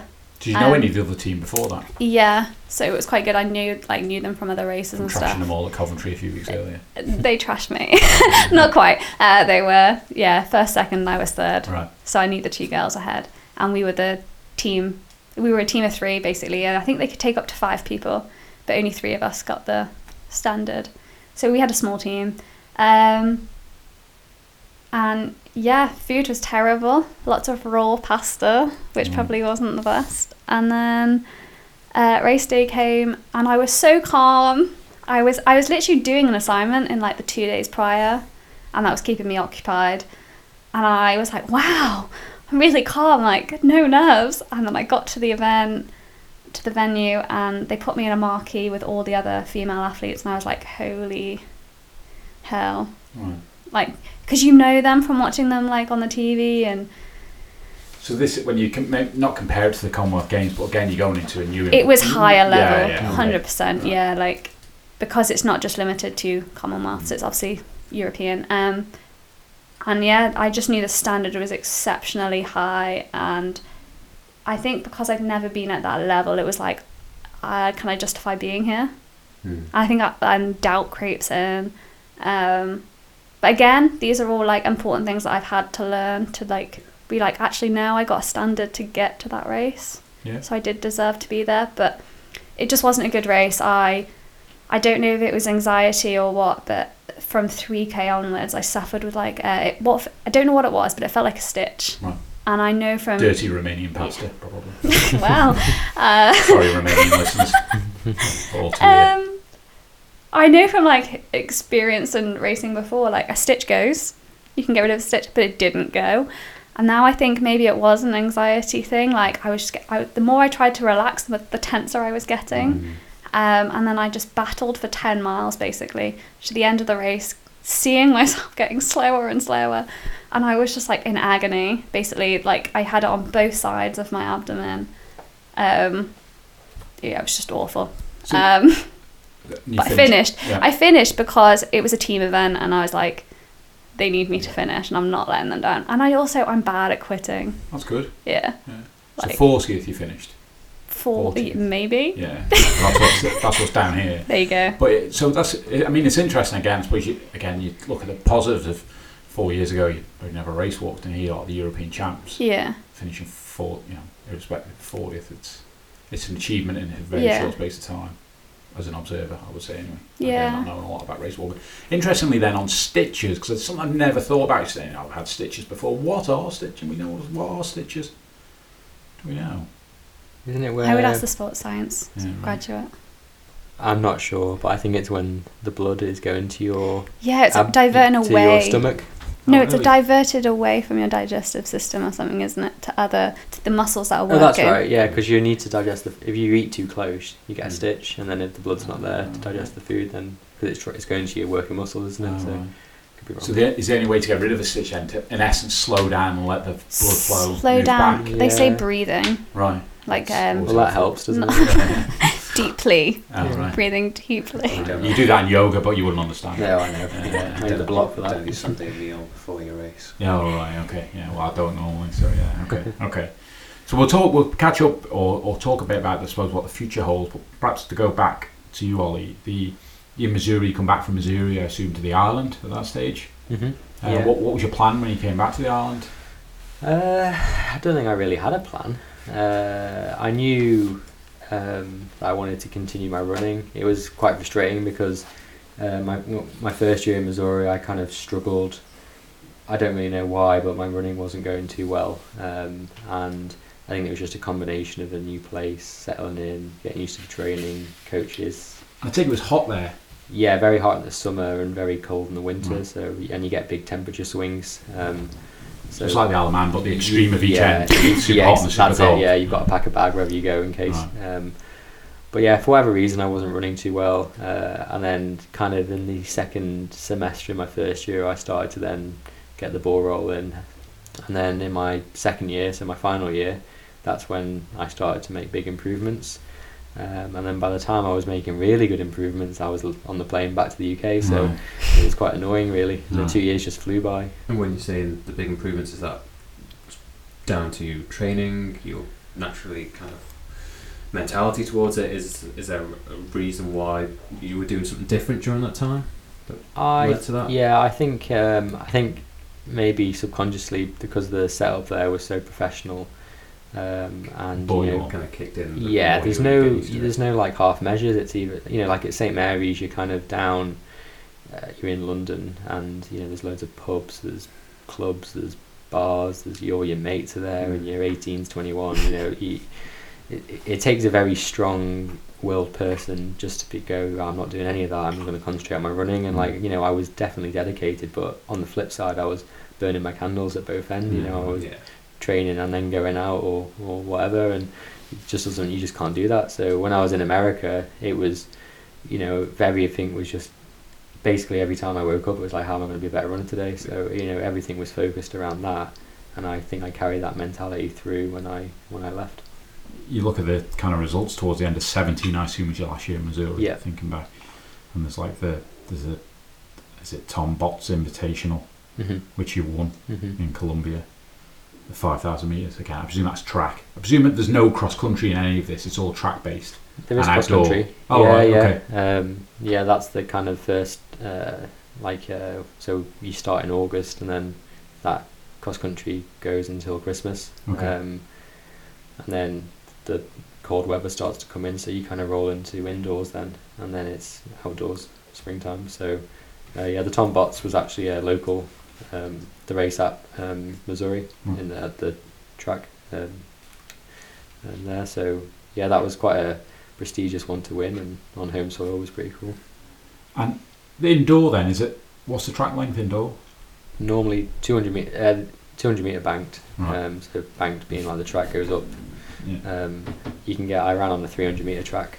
I think I ran on like a 2.7 for some random distance, but yeah, you get different tracks. But And on the bank track, I appreciate it's not, when I think of cycling and bank tracks, it's not like that, but it's banked. Is there, even down the bottom, because ultimately you're running down the tightest section of it, is that still got an element of banking? yeah, there's still an element. So do you notice because obviously you're at a slight, Yeah, I guess a slight, I'm moving here like everyone can see it, but you're at a slight. Yeah, you definitely notice it. I mean, the quicker you run, the better, because you're using the bank. So ideally, like 200 meter bank tracks kind of suit 400, 800 meter runners more, because they're kind of going into it with speed and then coming off.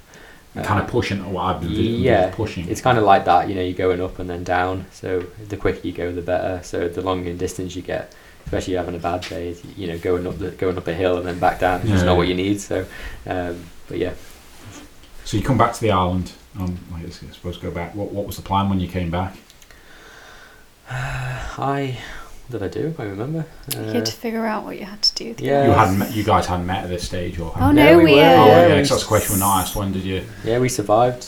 When did you get blown over at Timor Mills? 2014, wasn't it? Okay. Yeah. Just Right. yeah, and then So he was in his last year at uni. Okay, so you've just been back out Last year at London. Yeah. Yeah, St. yeah. Mary's. Oh right, okay. yeah. Right, okay. So you had a distance relationship then while you were in Yeah. Missouri for a couple Yeah. of years. For a lot, Well, yeah. that's why the first year was difficult, because you're obviously heartbroken being out Yeah, there. that's it. Yeah. You've hit the nail on the head. Right. Yeah, you're saying all the right And things. how did you just keep in touch with Skype and? Yeah, I think obviously it's hard initially, but then Time difference as well. 6 yeah, hours. but then you kind of get into a routine, and then at the end, I think it's because we were both doing endurance sport, we kind of could appreciate what needed to be done to get to the next state, the next step. Sorry, so you're back on the island and so reunited at the airport, Hooray. big flags down Yeah. there, balloons. I actually rock and don't think roll, I turned up. No, you didn't. Yeah. I think that he still holds that against me. Probably out training, it's important. Yeah, exactly. Rather than early night or whatever. Yeah. Yeah. I don't. I think he. Remember having a plan when you came back of, I want to keep pursuing this potential. All I wanted to do was just. I just, because in distance running, you don't reach your peak till really 30 around then, or maybe later for some people. And I knew, because I started relatively late and I started performing better as I got older, so I just knew that my better days were ahead of me. The thought of getting a full-time job was maybe on the cards, and then I thought, if I get a full-time job, then I'm never going to be a full-time athlete basically, or try and aspire to where I want to go with running. So I kind of just did work part-time at the NSC, which I still do a little bit of. Doing what? It's just lifeguarding. Right. Yeah, so I don't do much. I now have my own. So when I got back, I did a sports massage diploma in Manchester. So went on that course, and now I've set up as a self-employed therapist, so I do that as well, which ties in really well with my training. I can just pick and choose my hours and work it around my training schedule. Can sports massage themselves? Does that work, or is it not? It definitely helps Erika. Yeah. Free, or do you have to pay? No, free. No, right, okay. Happy days. You should have said it's £40. Yeah. No, cost me an arm and a leg. So that first year back, 2018, then obviously you're doing a fair amount of running, getting results on Ireland. I know you've got a number of, or some Manx records. I don't know. Do you know the Manx records you have now off the top of your head? 10 miles, half marathon. Right. Yeah, it's a few of the road ones. I haven't got any track. Keith's still got them. He's scared of the track. Oh, right, okay. Yeah. And there's, I mean, kind of Erika mocks you, but do you, track not for you? You just don't. No, I do like running on the track. Right. It's just I just run better on the road. Right. Like I've like in 2018 I won a few races. What do you define as? I appreciate better. As, I assume faster. Yeah. You're just more comfortable on the road. Yeah, well, I mean you can do 10Ks on the track. Yeah, I appreciate. Yeah, you there's can't more do five. halves. Yeah, there's more 5Ks. But yeah, 10K was kind of my sweet spot, and there's more of that distance on the road. Right. So that's probably why. And Alaman Champ in 2018, and then racing in the UK, the BMC series. Mhm. Don't really know too much. What's that? What other than the So series? it's British Milers Club. It's Okay. called. So it's effectively it's just seeded races. So you, whatever your PB is and your kind of current form, you get put into a race, and then it's essentially just trying to run fast. But you're in with people of similar ability, so you've Yeah. got Yeah, obviously exactly. very good ability. Yeah. And who are you racing for in these events? Is it just local? So So was it- yeah, it's club. So then I was with Manx Harriers. So I was representing them. I'm now with Leeds City. So they're my first claim club. Why is this? Yeah, so we actually moved to Leeds, didn't we? Yeah. For a few months. Oh, To right, kind of okay. pursue like full-time When was sport, this? basically. Ooh, 20 last year, Uh, 2019, no, it was 2018, wasn't it? end of 2018 into the start of Let's 2019. do Oh this. yeah, you're right. Yeah.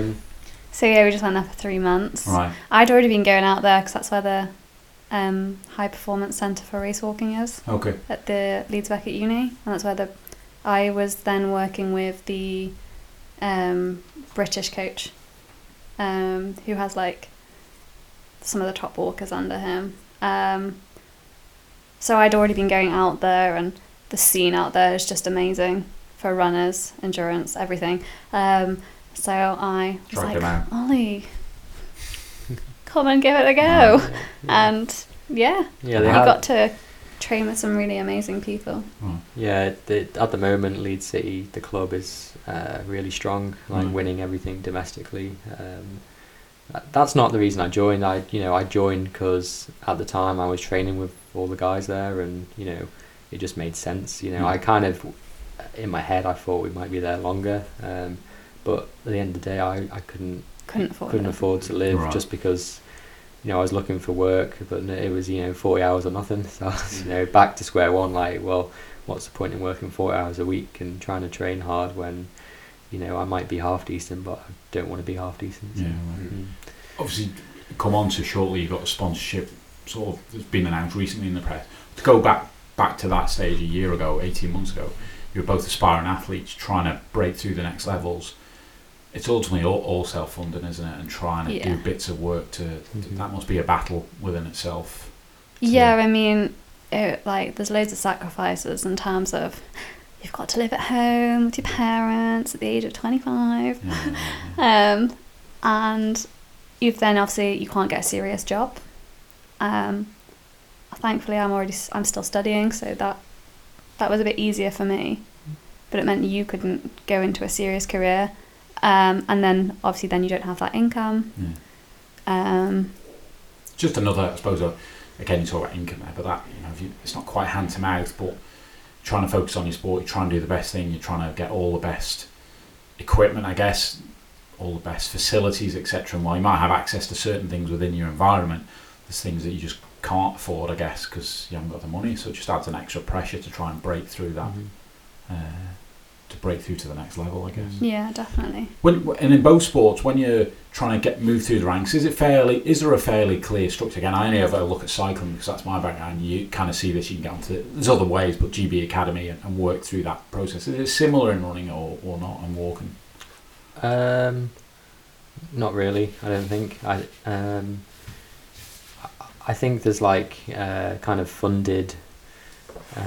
National bodies that will fund younger athletes that have potential and kind of encourage them to come through the ranks, but it's not like football or golf or sports where you put into an academy and then you're there.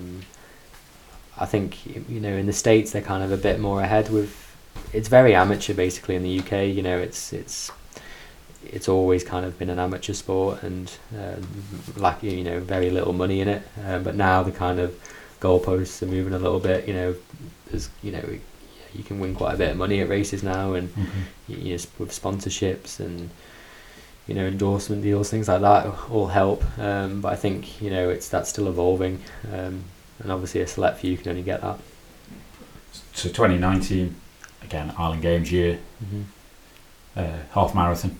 You went for the half marathon this time, and won that. Yeah. How was that? Obviously, I assume standing on the podium here in the Manx Anthem. Oh, especially in an individual sport. I know Matt, been there and won a team medal, team gold. Yeah. Team gold, Matt? Yeah, for the Ireland. And as much as that's a wonderful achievement as well. Yeah. Clearly. The team thing, again, I think it was Rich Hill says there's no such thing as an individual sport anyway, because ultimately there's people around you, whether it's Erika supporting you, I'm sure, or family, etc. But what was that like? Yeah, incredible. Yeah, obviously it's interesting you say that, because if you're a footballer and you could have an awful game but your team could still win 3-0. So it's but with me winning that, obviously you have people around you and you are a team. It's still you on that day, isn't it? You've still got to just do it, and to win, and hear the Manx Anthem on the top step was pretty special. And definitely. That was where was 19's games? Gibraltar. That's right. Yeah, I should know that because we talk about it. Yeah. And then followed. So during that year, again, a couple of half marathons that jumping out here, Valencia, Reading. Again, these are racing for Leeds. Were you at these events or? Yeah. I think I was wearing the Isle of Man vest for them. So yeah. Okay. But yeah, it doesn't. It's more individual. It's just you kind of yourself, whoever you're attached to. It's fairly irrelevant unless there's a team kind of element to it. So like a situation like Valencia, I think that's near Missouri. Are you self-funding that trip outside of sponsorship? Yeah. Right. So that's So then you're just in this bubble here where you need to get noticed, you need to go to events, you need to get your name out, and then you need to fund that, but you struggle to fund it because sponsorship must be such an important, or financial support from people around you. Yeah. Must be. But to be fair, so we're both fortunately with Isle of Man Sport Aid. Right. So we do get a specific amount of funding, and the use of that is towards travel to and from camps and racing. A lot of people chatted in here about the help that Isle of Man Sport gives. It's incredible. Right. So that's literally also how we get our sport strength and conditioning. Yeah. So again, I think that's maybe sometimes forgotten, that kind of just here's some money and crack on, but there's a lot more around it from this. I guess you mentioned working with Rich. I assume that comes through. Yeah, that's through Isle of Man Sport. Yeah. That's. Financial barriers are obviously probably one of the main barriers we face, but then obviously access to the gym and physios, sports massage, it's so important. And you have to continue to talk about reaching your peak later on in your life. PBs now, are they all set during 19 that you have now? In 2020 now, aren't we? Valencia was my last. It was the best race I've done, and that was one of the last ones I've done. Yeah. And you're on GB radar now. I guess so. Yeah, I've not had a. Maybe you don't want to. Yeah, you haven't had a call or whatever, but I presume the standard you're at. I'd like to think so. Yeah, I was. Don't be about the bush, Ollie. You've got a standard. Yeah, I've got. Just got to get that. So you've got. So talk about the standard. So that's. Yeah. So I ran 63:01 for half marathon in Valencia last year. We've all done that. But so I know. Yeah. So that is a. I don't even know what the GB standard was, but it's a GB standard for the World Half Marathon Championships. Right. Okay. They're in. So by meeting that standard, you in essence can be picked. It's then I presume the selectors to decide. Yeah. So that's one bit of the criteria. The other bit is that you've got to be top 3 Brit at the trial, which is actually next weekend. So. Oh right. Okay. Yeah. So that brings us nicely onto the future. And I'll carry on chatting on. We'll come the future of the next year ahead. That's the next objective then, is it? The trial. Yeah. So where is it? It's in Gdynia, Poland. Oh, the trial is in London. Okay. It starts in Greenwich. That's near Missouri as well. Yeah. I'm Lithuanian. And then if selected, then the World Half is in Poland. Right. Okay. When's the World Half? It's 4 weeks after. Just thinking about when this pod's out, a couple of weeks ahead. So when's the qualifier? The qualifiers on the 1st of March. Okay, so this will be post that. Okay. Yep, and the World Half is at the end of the month, end of March. And how's the form? I know both of you not long come back from training in Spain, Portugal, Spain. Yeah, so we were in Spain. Me and Erika were both in Spain in early Jan or mid Jan. Yeah, with Welsh Athletics. Right. Their endurance so again, squad. you know, as you're saying, like individual, like we have to like kind of hop on. You know, we were joining There's just in with there's Welsh just Athletics. not enough there's not enough endurance athletes here to be able to create an Isle of Man endurance camp. Yeah. So last year I jumped on this camp because it had race walkers, like the top British race walkers on it. They just so happened to be from Wales. I got the opportunity again this year, and last year they had like half marathon runners on it that Ollie knew. Same situation this year, so I was like, can Ollie come? And they were like, yeah. How long were you out there for? 2 weeks. It flooded. Oh right, okay. Yeah, and then we came back to the delightful storm. Yeah. So we brought it with us. And we haven't seen sun since. Right, I won't see any around here for a long time. No. And are you confident going in next week? I appreciate you to kind of, how's the mind about next week? And yeah, like really good. I'm in a good place at the moment. Yeah, I had 6 weeks at over 100 miles a week, you know, consistently, and like the sessions are really key, you know, trying to hit them and hit my splits, and I've been doing that. But yeah, as you know, at the moment the weather's not great, so I'm just having to like juggle days around, and there's been a few treadmill runs and things like that. But you've just got to adapt and do the best you can, really, because you know it's the reality. I know a friend that does some training with you, or as in is on a push bike with you. Oh yeah. Is that again interval sessions to, I suppose, push, because I guess there's no one on the Ironman. Because again, I think any athlete when they're training, if they're training with someone at the next level, whatever grade you're at, pushes you on. So that I presume on the bikes again about. Oh yeah, you need 100%. Like, you know, you look at athletes in like Kenya, and there's about 100, 200 athletes to rock up to a training session, and you know, all you've got to do is just run, hang on, basically. But you know, here it's just me, and it's sometimes it can be mentally challenging, especially when it's awful weather.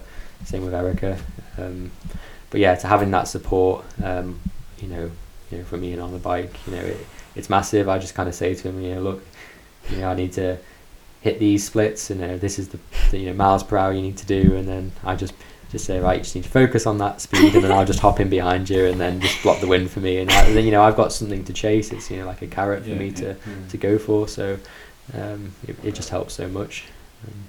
So after the qualifier, have you got other races planned during the summer? Yeah, so obviously, hopefully the World Half. If not, then it's the London Marathon in April. Okay. So I'm gonna go. And is that how does that work? Is that invitational? Is that? Yeah, so like the rest of us have to go in a ballot. So fortunately I've got an elite entry. So yeah, I'll be just throw that in there. I'll be swanning around the Tower Hotel with all the other guys, but so that's obviously a big help. And you know, you don't realise the little luxuries that come with that. You know, having drinks, sharing lifts with Elliot. You know, getting your bag dropped off at the start or the finish, you know, not worrying about food. You're right by the start. You know, it's little things like that. You know, people. You know, obviously everyone else has to travel by tube or bus. You know, and that's, you know, fine. But you know, I guess when you get to a certain level, like, you know, these little things do help, and they add up, and they make a difference. So, I, like any sport, as you get into that at that pointy end of it, again, it's all about the old cycling term of marginal gain. So you don't have to think about what tube do I get. It's rammed. I'm on my feet, and just these things make small, you know, benefits. Definitely. Maybe staying in a penthouse hotel and things like that, rather than some dodgy B&B. Yeah, not quite probably, but. And what's your plans what are your plans 2020? So I'm on target Tokyo, so that's obviously Olympics. Okay. I've been on this little program. It was like they're piloting it. Can I just interrupt? So Yeah. I know you don't like labels, but what are you ranked in the UK for walking? I know you don't like a label, but I'm not 100% sure. That's like top 3 okay. for like 3 to 20k. Okay. Sorry, you were saying. So Tokyo. I mean, it's ambitious. It's very ambitious, but basically, I Love Man Sport came up with this program last year as a pilot, just to kind of see what could happen. It kind of just offers you a little bit more support, so you can go on like the extra training camp. For me, it helped me go train down in Leeds with race walkers. More access to physio with Ruth, who you had on. It's amazing all the people on the pod. They see it's all like it's in link that people are recommending. Yeah, it's quite but nice. It's not. It's just coincidence. But I guess the Alaman. It's small. So basically, for that, like it's a dual qualification system. You either get the time and come top 2 in the trial race in the end of May, I think it is. Where's that? It's in Leeds. Okay. Yeah, we race the same race every year. It just so happens to be our trial race this year. What's the time? 91:30. Okay. So globally, like it's hard. It's a really tough standard, and not a very small percentage of like female athletes are getting it. So the other side of that qualification standard is top 60 world ranking. But then it doesn't guarantee you'll get picked. Do you know where you are on the world ranking again? I want the little label on you. I think by the time you've taken like, so each country can obviously take up to 3 athletes. So there must be about 10 Chinese athletes in there. Right, So yeah. I think when you've deducted it all, I see. So yeah, okay. Yeah, it works out like I'm 70th. Okay. Yeah. So in and around. Yeah. So sorry. So you said the racing Leeds. When's that? May, did you say? Yeah, end of May. Okay, so that's the focus at the moment towards that. Yeah, well, so before that, there's the World Team Championships. Okay. So that's for GB. So that's a big target. Where's that? That's in Minsk, Belarus. Okay. Missouri again. So when it's team, that's I assume, but is that obviously you race individually and it's just a team event? It's a team event, yeah. So they can take up to 5 men and 5 women per team, providing you get the standard. I'm going to sound like a bit of a biff here, but it's based on the average of the top 3 or 4 that finish, I assume, of the event. So for you racing for GB, they take the top, out of the 5 of you, the top 3's time, add them together, and that's the type of thing. Yeah, I assume so. Or placing, it'll work on that sort of system. Yeah. And in that environment, again, it's not. You wouldn't work together in any way as a team, or do you just individually go as quick as you can? No, not really in race walking. No. You all just try to produce your best performance, Yeah. I guess. But like having had last year's team experience at the Europeans, it's just like, again, it's the next step up because it's world, it's global. Yeah. It's not just limited to European countries. Right. So. And then obviously they hope to go to Tokyo. When do they select that? I'm not sure. Right. I mean, like I said, it's ambitious, but I'm working with a new coach now, and we're gonna still like make it our goal and do all the work that needs to be done to get there. If it doesn't happen, that's fine. Like, he's basically spoken with me and feels like we'll aim for it and we'll learn a lot in the process of knowing what it feels like to work at that standard. What age? Ollie was talking about the running age of you coming more into your peak 30. How does that work for race walking? Yeah, I think it's quite identical. Okay. I mean, at the moment there are a lot of younger athletes coming through and qualifying for Olympics. I think because I've come into it quite late, I've got like a young sporting age. I think I've got quite a long future still to go, like at least a good 5-6 years. Yeah. So ultimately, Paris Olympics is the actual 24. goal. Yeah. Right. Okay. Good ambitions. Yeah. So that's the future. So maybe just to talk about a few other subjects, if that's all right. So the first one was to talk about, we'll talk about night trainers first, and they're obviously a big subject in running, particularly. Well, not running particularly. What's your thoughts on that? I speak to athletes at all different levels. Some kind of feel that it's taken away from the core of the sport, or the purity of the sport, should we say, and it should be about the body and nothing else. And obviously others say, look, all different sports advance in different ways. What's your take on it all? Yeah, there's definitely a fine line. Obviously, if we could all just eat bread and drink water and run barefoot, that would be the most level you get, but that's not going to happen. But like any sport, it moves forward. I think what the issue is that people have is how much the sport has jumped forward in such a short space of time. Before, the shoes first came about on the scene, I believe, in the 2016 Rio Olympics. Oh, really? And they were actually prototypes, so it was only Nike athletes that were allowed to wear them, and even then it was only a select few. So, and I believe the medalists at the game in the marathon were all wearing the shoes. So there's sparked debate there. Obviously, that's in some people's eyes, and I can't see how that's fair, really. If only a few people can wear that shoe, and I understand that people are in contracts and professional athletes have to wear the shoes they're given, which is tricky. So, but I think the technology obviously works. There's been studies, obviously by PB's going around from what I hear. It's it's definitely. The sport's advanced now, and I think the issue I have is that you can't compare. The good thing about running, it is obviously a pure sport, and it's nice to look back. Results from like the 80s or 90s or whenever. Like my dad when he was running, it's nice to say, "Oh, I beat your PBs," all this and all that. And I think now you just can't do that. These shoes make such a difference that it's just irrelevant. It's almost like now everything that happened in the past has now got to be rewritten. And I do agree. I mean, I've seen that in different elements of cycling as well, but I also think just use an example, if the shoes were still the same today, nutrition's massively moved on, sports science massively moved on. Definitely. So I don't think you can necessarily compare generations anyway, by and humans as a species continue to develop and adapt. So I do know what you mean, but I think that happens anyway. It's just a bigger step with that kind of technology or that kind of change. It's and people get used to it. It'll take maybe a year for everyone to forget about what happened and everyone moves on. But you're right.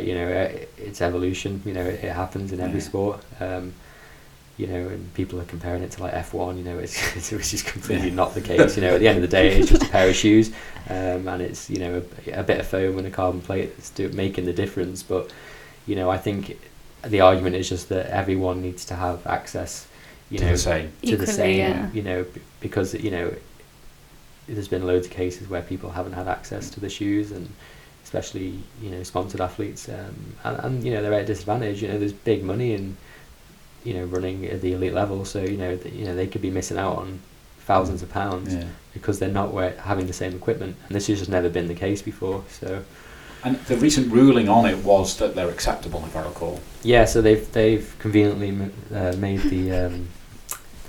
the stack height in at what the new Nike shoe is going to be at. So I believe it was like 40 mil, I think, is what they made. So that's the sole of the shoe when you say stack height. So that effectively the stack height is the amount is what how much material they can put into the shoe. Right. So I've listened to a few podcasts from sports scientists saying that they should have made the stack height maybe at 20 mil or even 15, which is what all the other shoes used to be, and then engineers that can put what they want in it, but the more space you have in a shoe, the more materials you can put in, and that's what's making the progression. And I presume that they patented to pretend I'm saying the word right. Yeah. That's so that Reebok, can't copy them. Adidas, Puma, whoever, they can't be doing something same but very similar. Yeah. Like I presume that there's we're saying there's no access to it. There's no talks of any other company trying to be like, okay, we'll do something like that, but we'll make a couple of Yeah, tweaks to I'm not 100% sure what the ruling is there. Yeah, you're right. They've almost made it their own, so no one else can copy. And all the other, I presume the other companies must be working on it's something got to. that's slightly Yeah, different. But the I'm same. sure they are, but Nike releasing this new shoe, which is going to be better than the shoe that's now better than everyone else's. So it's Right. like They're 2 steps ahead. Yeah, No pun intended. yeah. I think that's the issue. Is they probably are about 3 years ahead from any other company. I mean, I'm just saying I don't know for sure. I don't know anything about it, but I know when I wear the shoes, I run faster. So that's Okay. it. So. Right. And do they feel different running in them?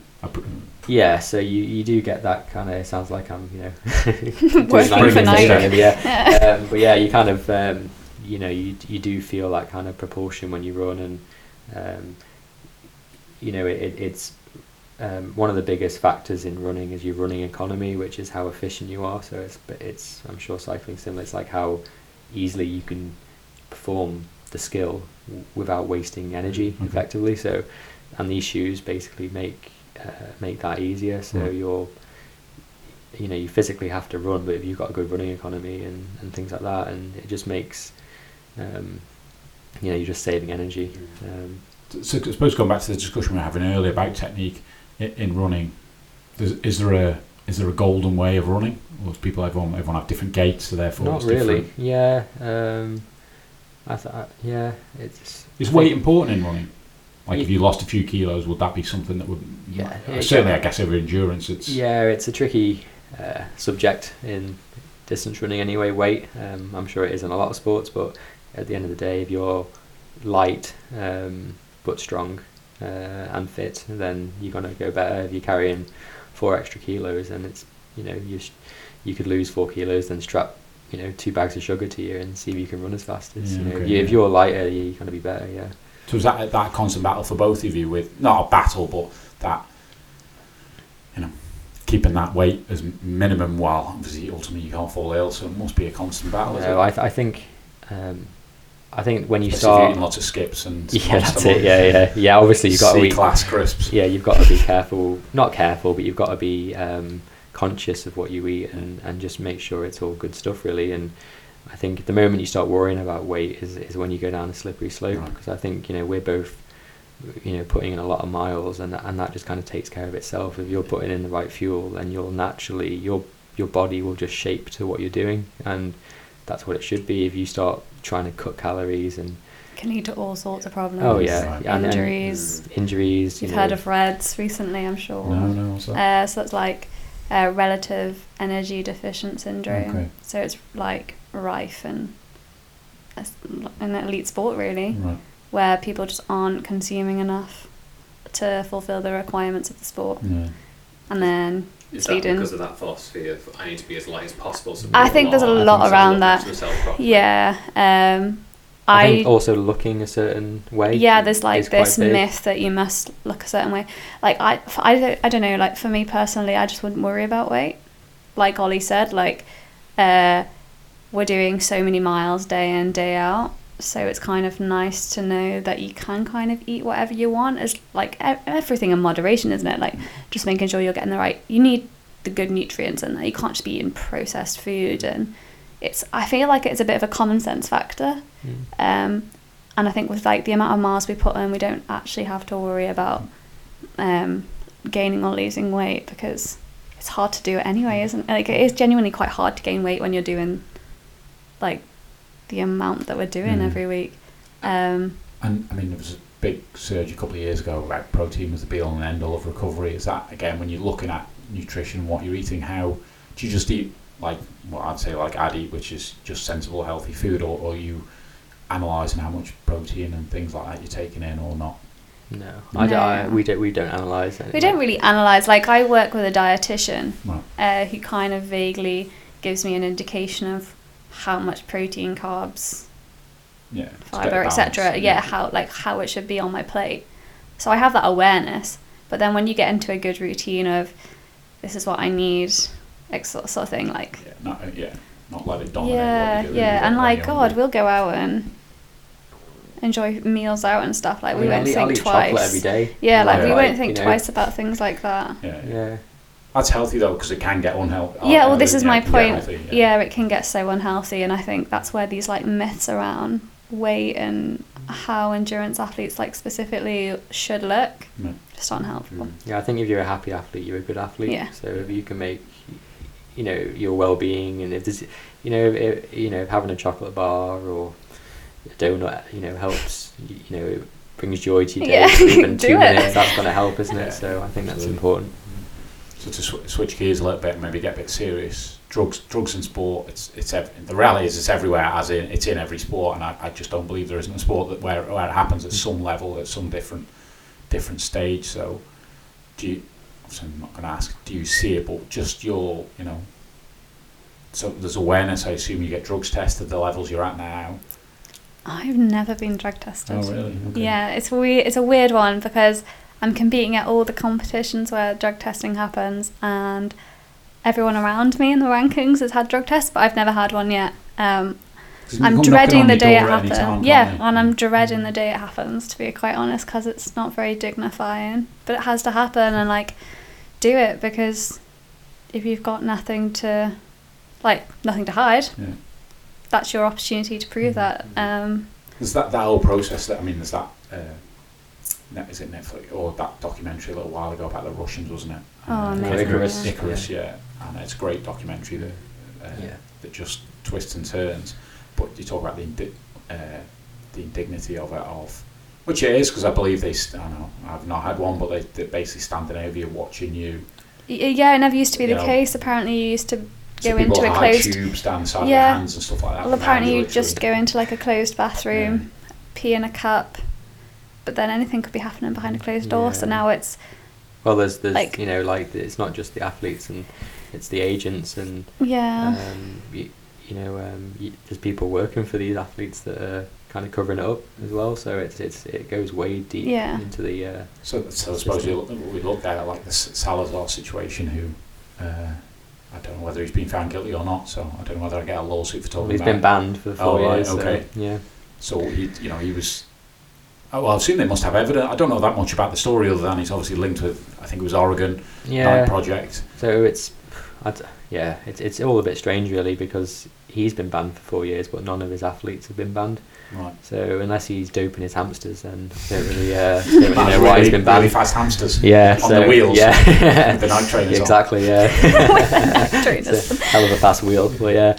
Nike trialing on the same hamsters. Yeah. It's. Yeah. I mean, it's quite sad, really, that this all happens, but. It shouldn't be this way, but sadly, it's the world we live in, isn't it? But yeah, I don't. Maybe you don't want to answer the question, but you believe elite walkers and runners are. I don't know, why do I need to ask the question? But do you think that goes on at the 11? Oh, 100%. Unfortunately, yeah. Okay. Yeah, I mean. And would you report, out of interest, if you saw someone doing something, would you report them? 100%. Yeah. Yeah. Because again, I don't think so. I think a lot of athletes talk about and rightly so, anti-drugs. I think I've never seen an athlete ask that question of would you report. I mean, maybe it's all done behind closed doors. I'd like to think that I you would, yeah. But obviously, there's stories of Lance Armstrong and professional cycling teams where you're in that bubble, you're all your teammates, your best mates, and one of them. It's not, obviously, like I said, it's not just the athletes, it's the doctors and the coaches are all involved. And if you go against that, then you're kicked out, and then you're obviously financial backlash, and you might not. At the end of your career. Yeah, you might not ever get on the bike again professionally. That's all. If that's all you know, and that's all you do, then I think it'd be very hard for someone to kind of dob someone, or just say point blank, I'm not taking it. And obviously, I'd like to think I would say that, but I think that's where running is quite niche in the fact it is individual, and walking. But you do get training groups, obviously, and random mountains across the world. They're probably doing dodgy stuff, but we can just do what we do within the rules, and that's we can sleep well at night. So in the GB, when you've been with GB around, do they do much education around that for the athletes? Do they talk to you about that? Saying, I haven't actually done anything specifically with GB, but pre-Commonwealth, you literally weren't allowed to be on the team unless you'd been to the drugs talk. Okay. And it was like education on check every single sort of medicine or supplement that you put into your body using Global Dro. and you can literally like you put in like what status you are, if you're a coach, an athlete, whatever, what sport you do, so obviously athletics for us, and then you type, and it can be something as simple as LEMSIP medicine. Like that's been one of the biggest. Yeah, it's just got an ingredient in that it's just got and this is the thing, like you have to be checking every single ingredient. And do you believe as an athlete, like I've heard stories where they've been like, oh, my coach gave my trainer, do you believe the ultimate responsibility lies with you guys? On you. So if you had someone around you, a team around you, 100%. saying, take this LEMSIP as an example, have you checked it? Yeah, I personally would check it, but I know that I've been on camps where people will just like, so it could just be something as simple as like a hydro tablet from a specific brand, and people will just, can I just borrow a hydro? Can you lend me a hydro tablet? But I personally, from the education I've been given, I wouldn't take off someone else. Like every product I use, for example, has a batch code on. You can go onto a website, I think it's called Informed Sport. You type the batch code in and it'll tell you if it's been batch tested and the date. It'll tell you exactly what the product is, and if everything matches with what that product is, and if it's been batch tested, technically that means it's safe to take. If something hasn't been batch tested, you shouldn't take it. Do you keep a track of like supplements and things you take? So should that scenario go where you're challenged about something, you can go, well, certainly my log, I appreciate it might be a lot, but you've got a log of what you're doing and what you're taking.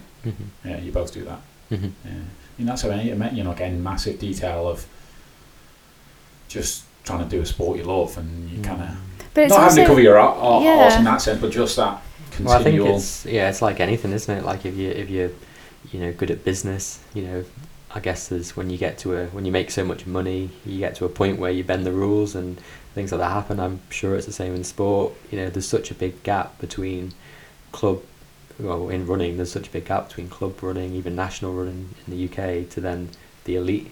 There's no really in between. So it's. I'm not saying that every elite athlete's on drugs, but it's interesting that what gets you to that point, and then even further on, like how does one then get Olympic medal, say? But yeah, it's sad that it happens. In those environments with other athletes, do you have those talk about those conversations, or is it just not talked about? Or? I've personally never had that chat. Never. No. Okay. All right, that's the serious stuff over with. So this year, we obviously talked about your ambitions. You've obviously got a few new sponsors on board this year as well. Do you want to talk about them a little bit, and how that will help you guys as well? Yeah. So we both just got on board with RL 360. They've got a new athletic program, basically to give us a little bit of extra support getting to some training camps throughout the year, so that we can train at like-minded, like-level athletes. And that's financial. Yeah. That bit is just getting to the training camps, getting off the island, and actually getting to a camp. Right. And for 360, they're, I guess, looking at helping you move on to the next stage, looking to invest in local athletes. I assume that's what they're looking to get out of it for themselves. Yeah, I mean, it's all new, isn't it, for them as well as us. Right.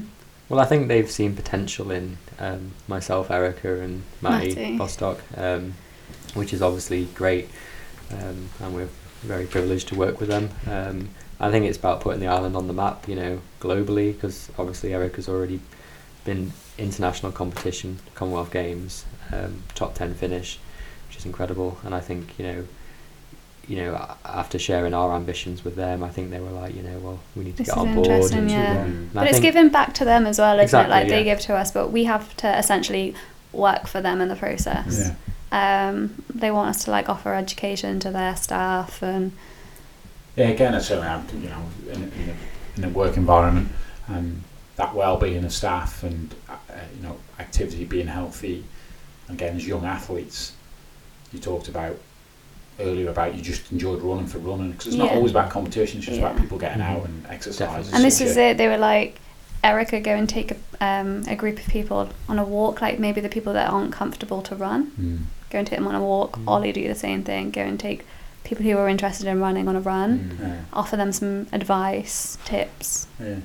That's And they're doing that a lot with businesses on the island, I believe, just trying to get people... Just improving people's health and split well-being. the day up, just going out for a walk or a run, massive... It can just boost you so much. Massive health benefits, physically and mentally. I'm sure there's some reward for you guys as well, helping people, Oh, definitely. I mean, if we can do that, it's a bonus. Yeah, for you us, can transform, isn't it? one person's life, into an active lifestyle, and eat well and, just do a sport they love. And it can just it can lead to anything. Like, I come from a completely unsporty background, and you just never know. Yeah. Did you have, I know 360, the bike shop, we're on 360 mode here with RL, but 360, the bike shop are helping you they're right next door as well, so how are they helping you out? Yeah, they're helping me out a little bit financially as well. Okay.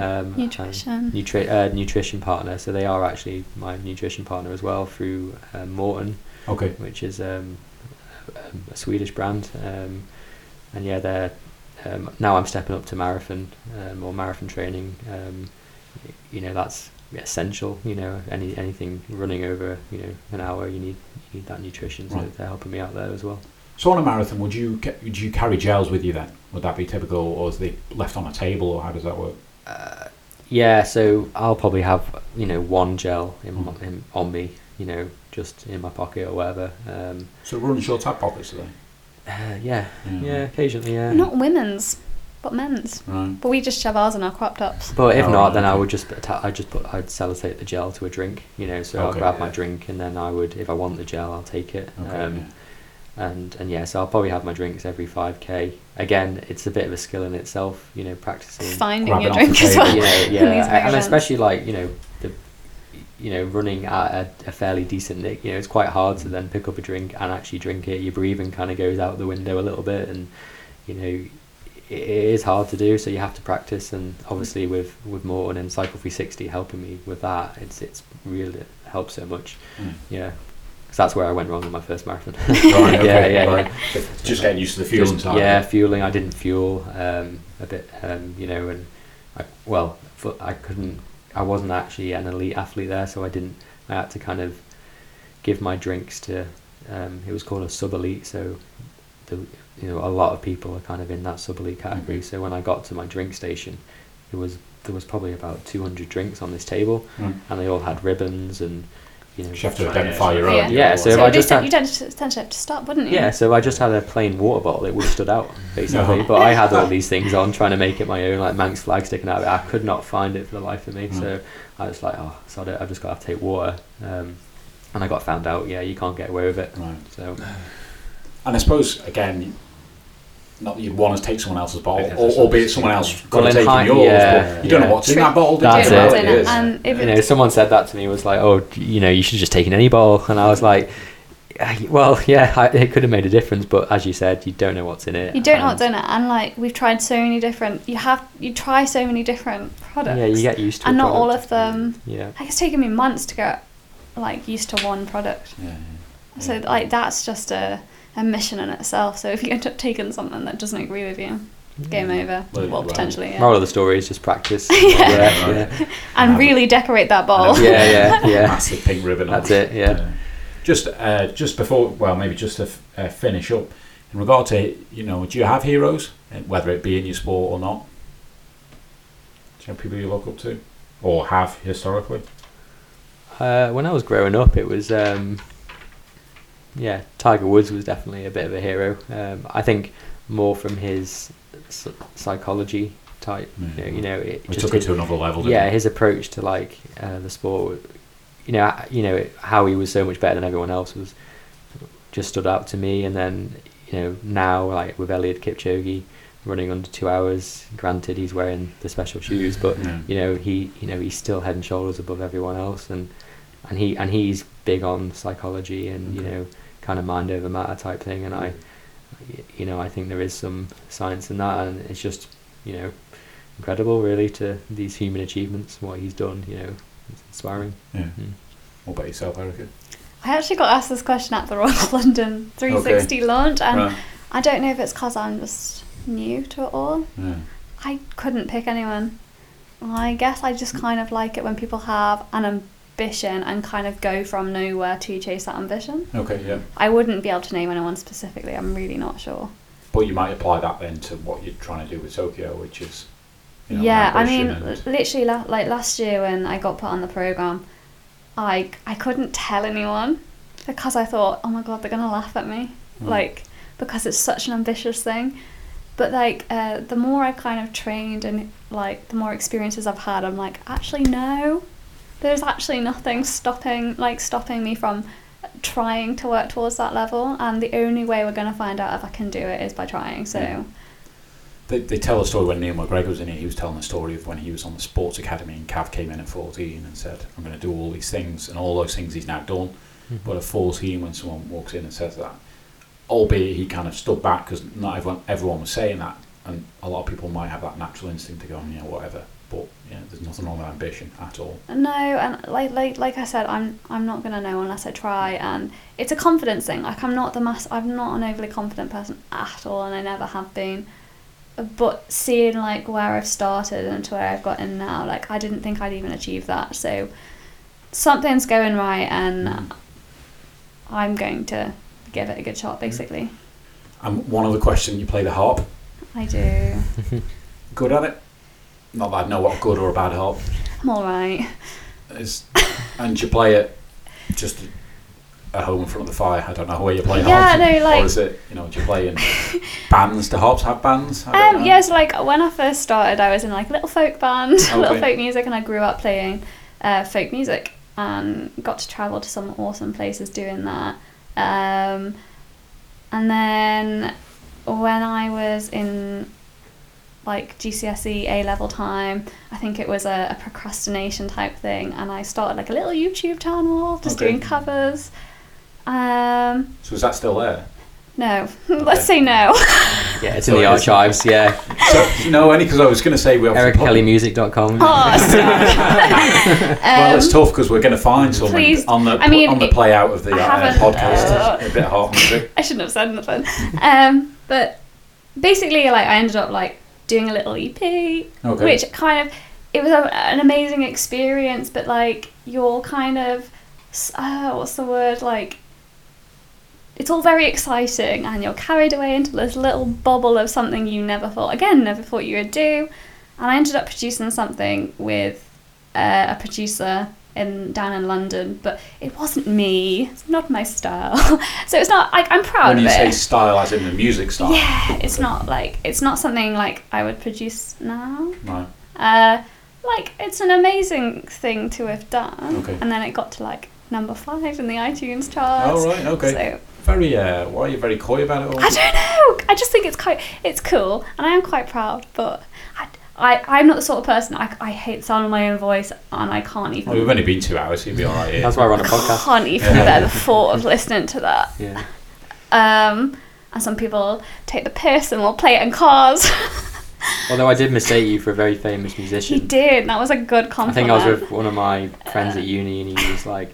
He found out that Erika was on Spotify or whatever, or iTunes, and he played one of her songs, and I was just like listening to it, like, oh, is this so and so? It's like really good. And then he's like, dude, she girlfriend. I was like, all right. Sure, but no, like now it's just like he's made that song. I don't like being just from the questions at the start, I'm like, I better redeem myself now. Don't like being the front person, if that makes sense. I'm not a leader or anything. So I kind of took it back a bit, and I just do like weddings. Right. Plays, people walk down aisles, do corporate events. It's very nice. So I suppose just finishing off on people to reach out, you do that type of work? Yeah, if they want to get in touch. And then if they want to just follow you as an athlete, where would they find you? I'm all under the same username, Erika Kelly Music. Okay. So on all the social media. Yeah, I just never changed it from back in the day, basically. But then I kind of like that there's like numerous sides. I'm not just an athlete. Yeah, no, I think it's important that Rich Hill talks about identity outside of sport. Yeah. And for reaching out for you all, where would they find you? Yeah, I'm on social media just about, so yeah. Just reach out there and follow Yeah. Okay, well thanks for coming in. Yeah, thank you very much. Yeah, it's been a long, great chat. Good to understand. Good luck for the future. Obviously, very good athletes. So yeah, thanks for your time. Thank you very much for having us. No, absolute pleasure. Do you want to finish up, Matt? Yeah. So wherever you're listening to us today, please like, subscribe, share, and leave those 5-star reviews. you're on social media. On Facebook, we're the M Word Podcast. Twitter, Manx Sports Pod. And on Instagram, we are the M Word IOM. Thanks again. Thanks for letting us in your ear. It's word out from me and the harp, which is coming up shortly. And word out from that. Please don't.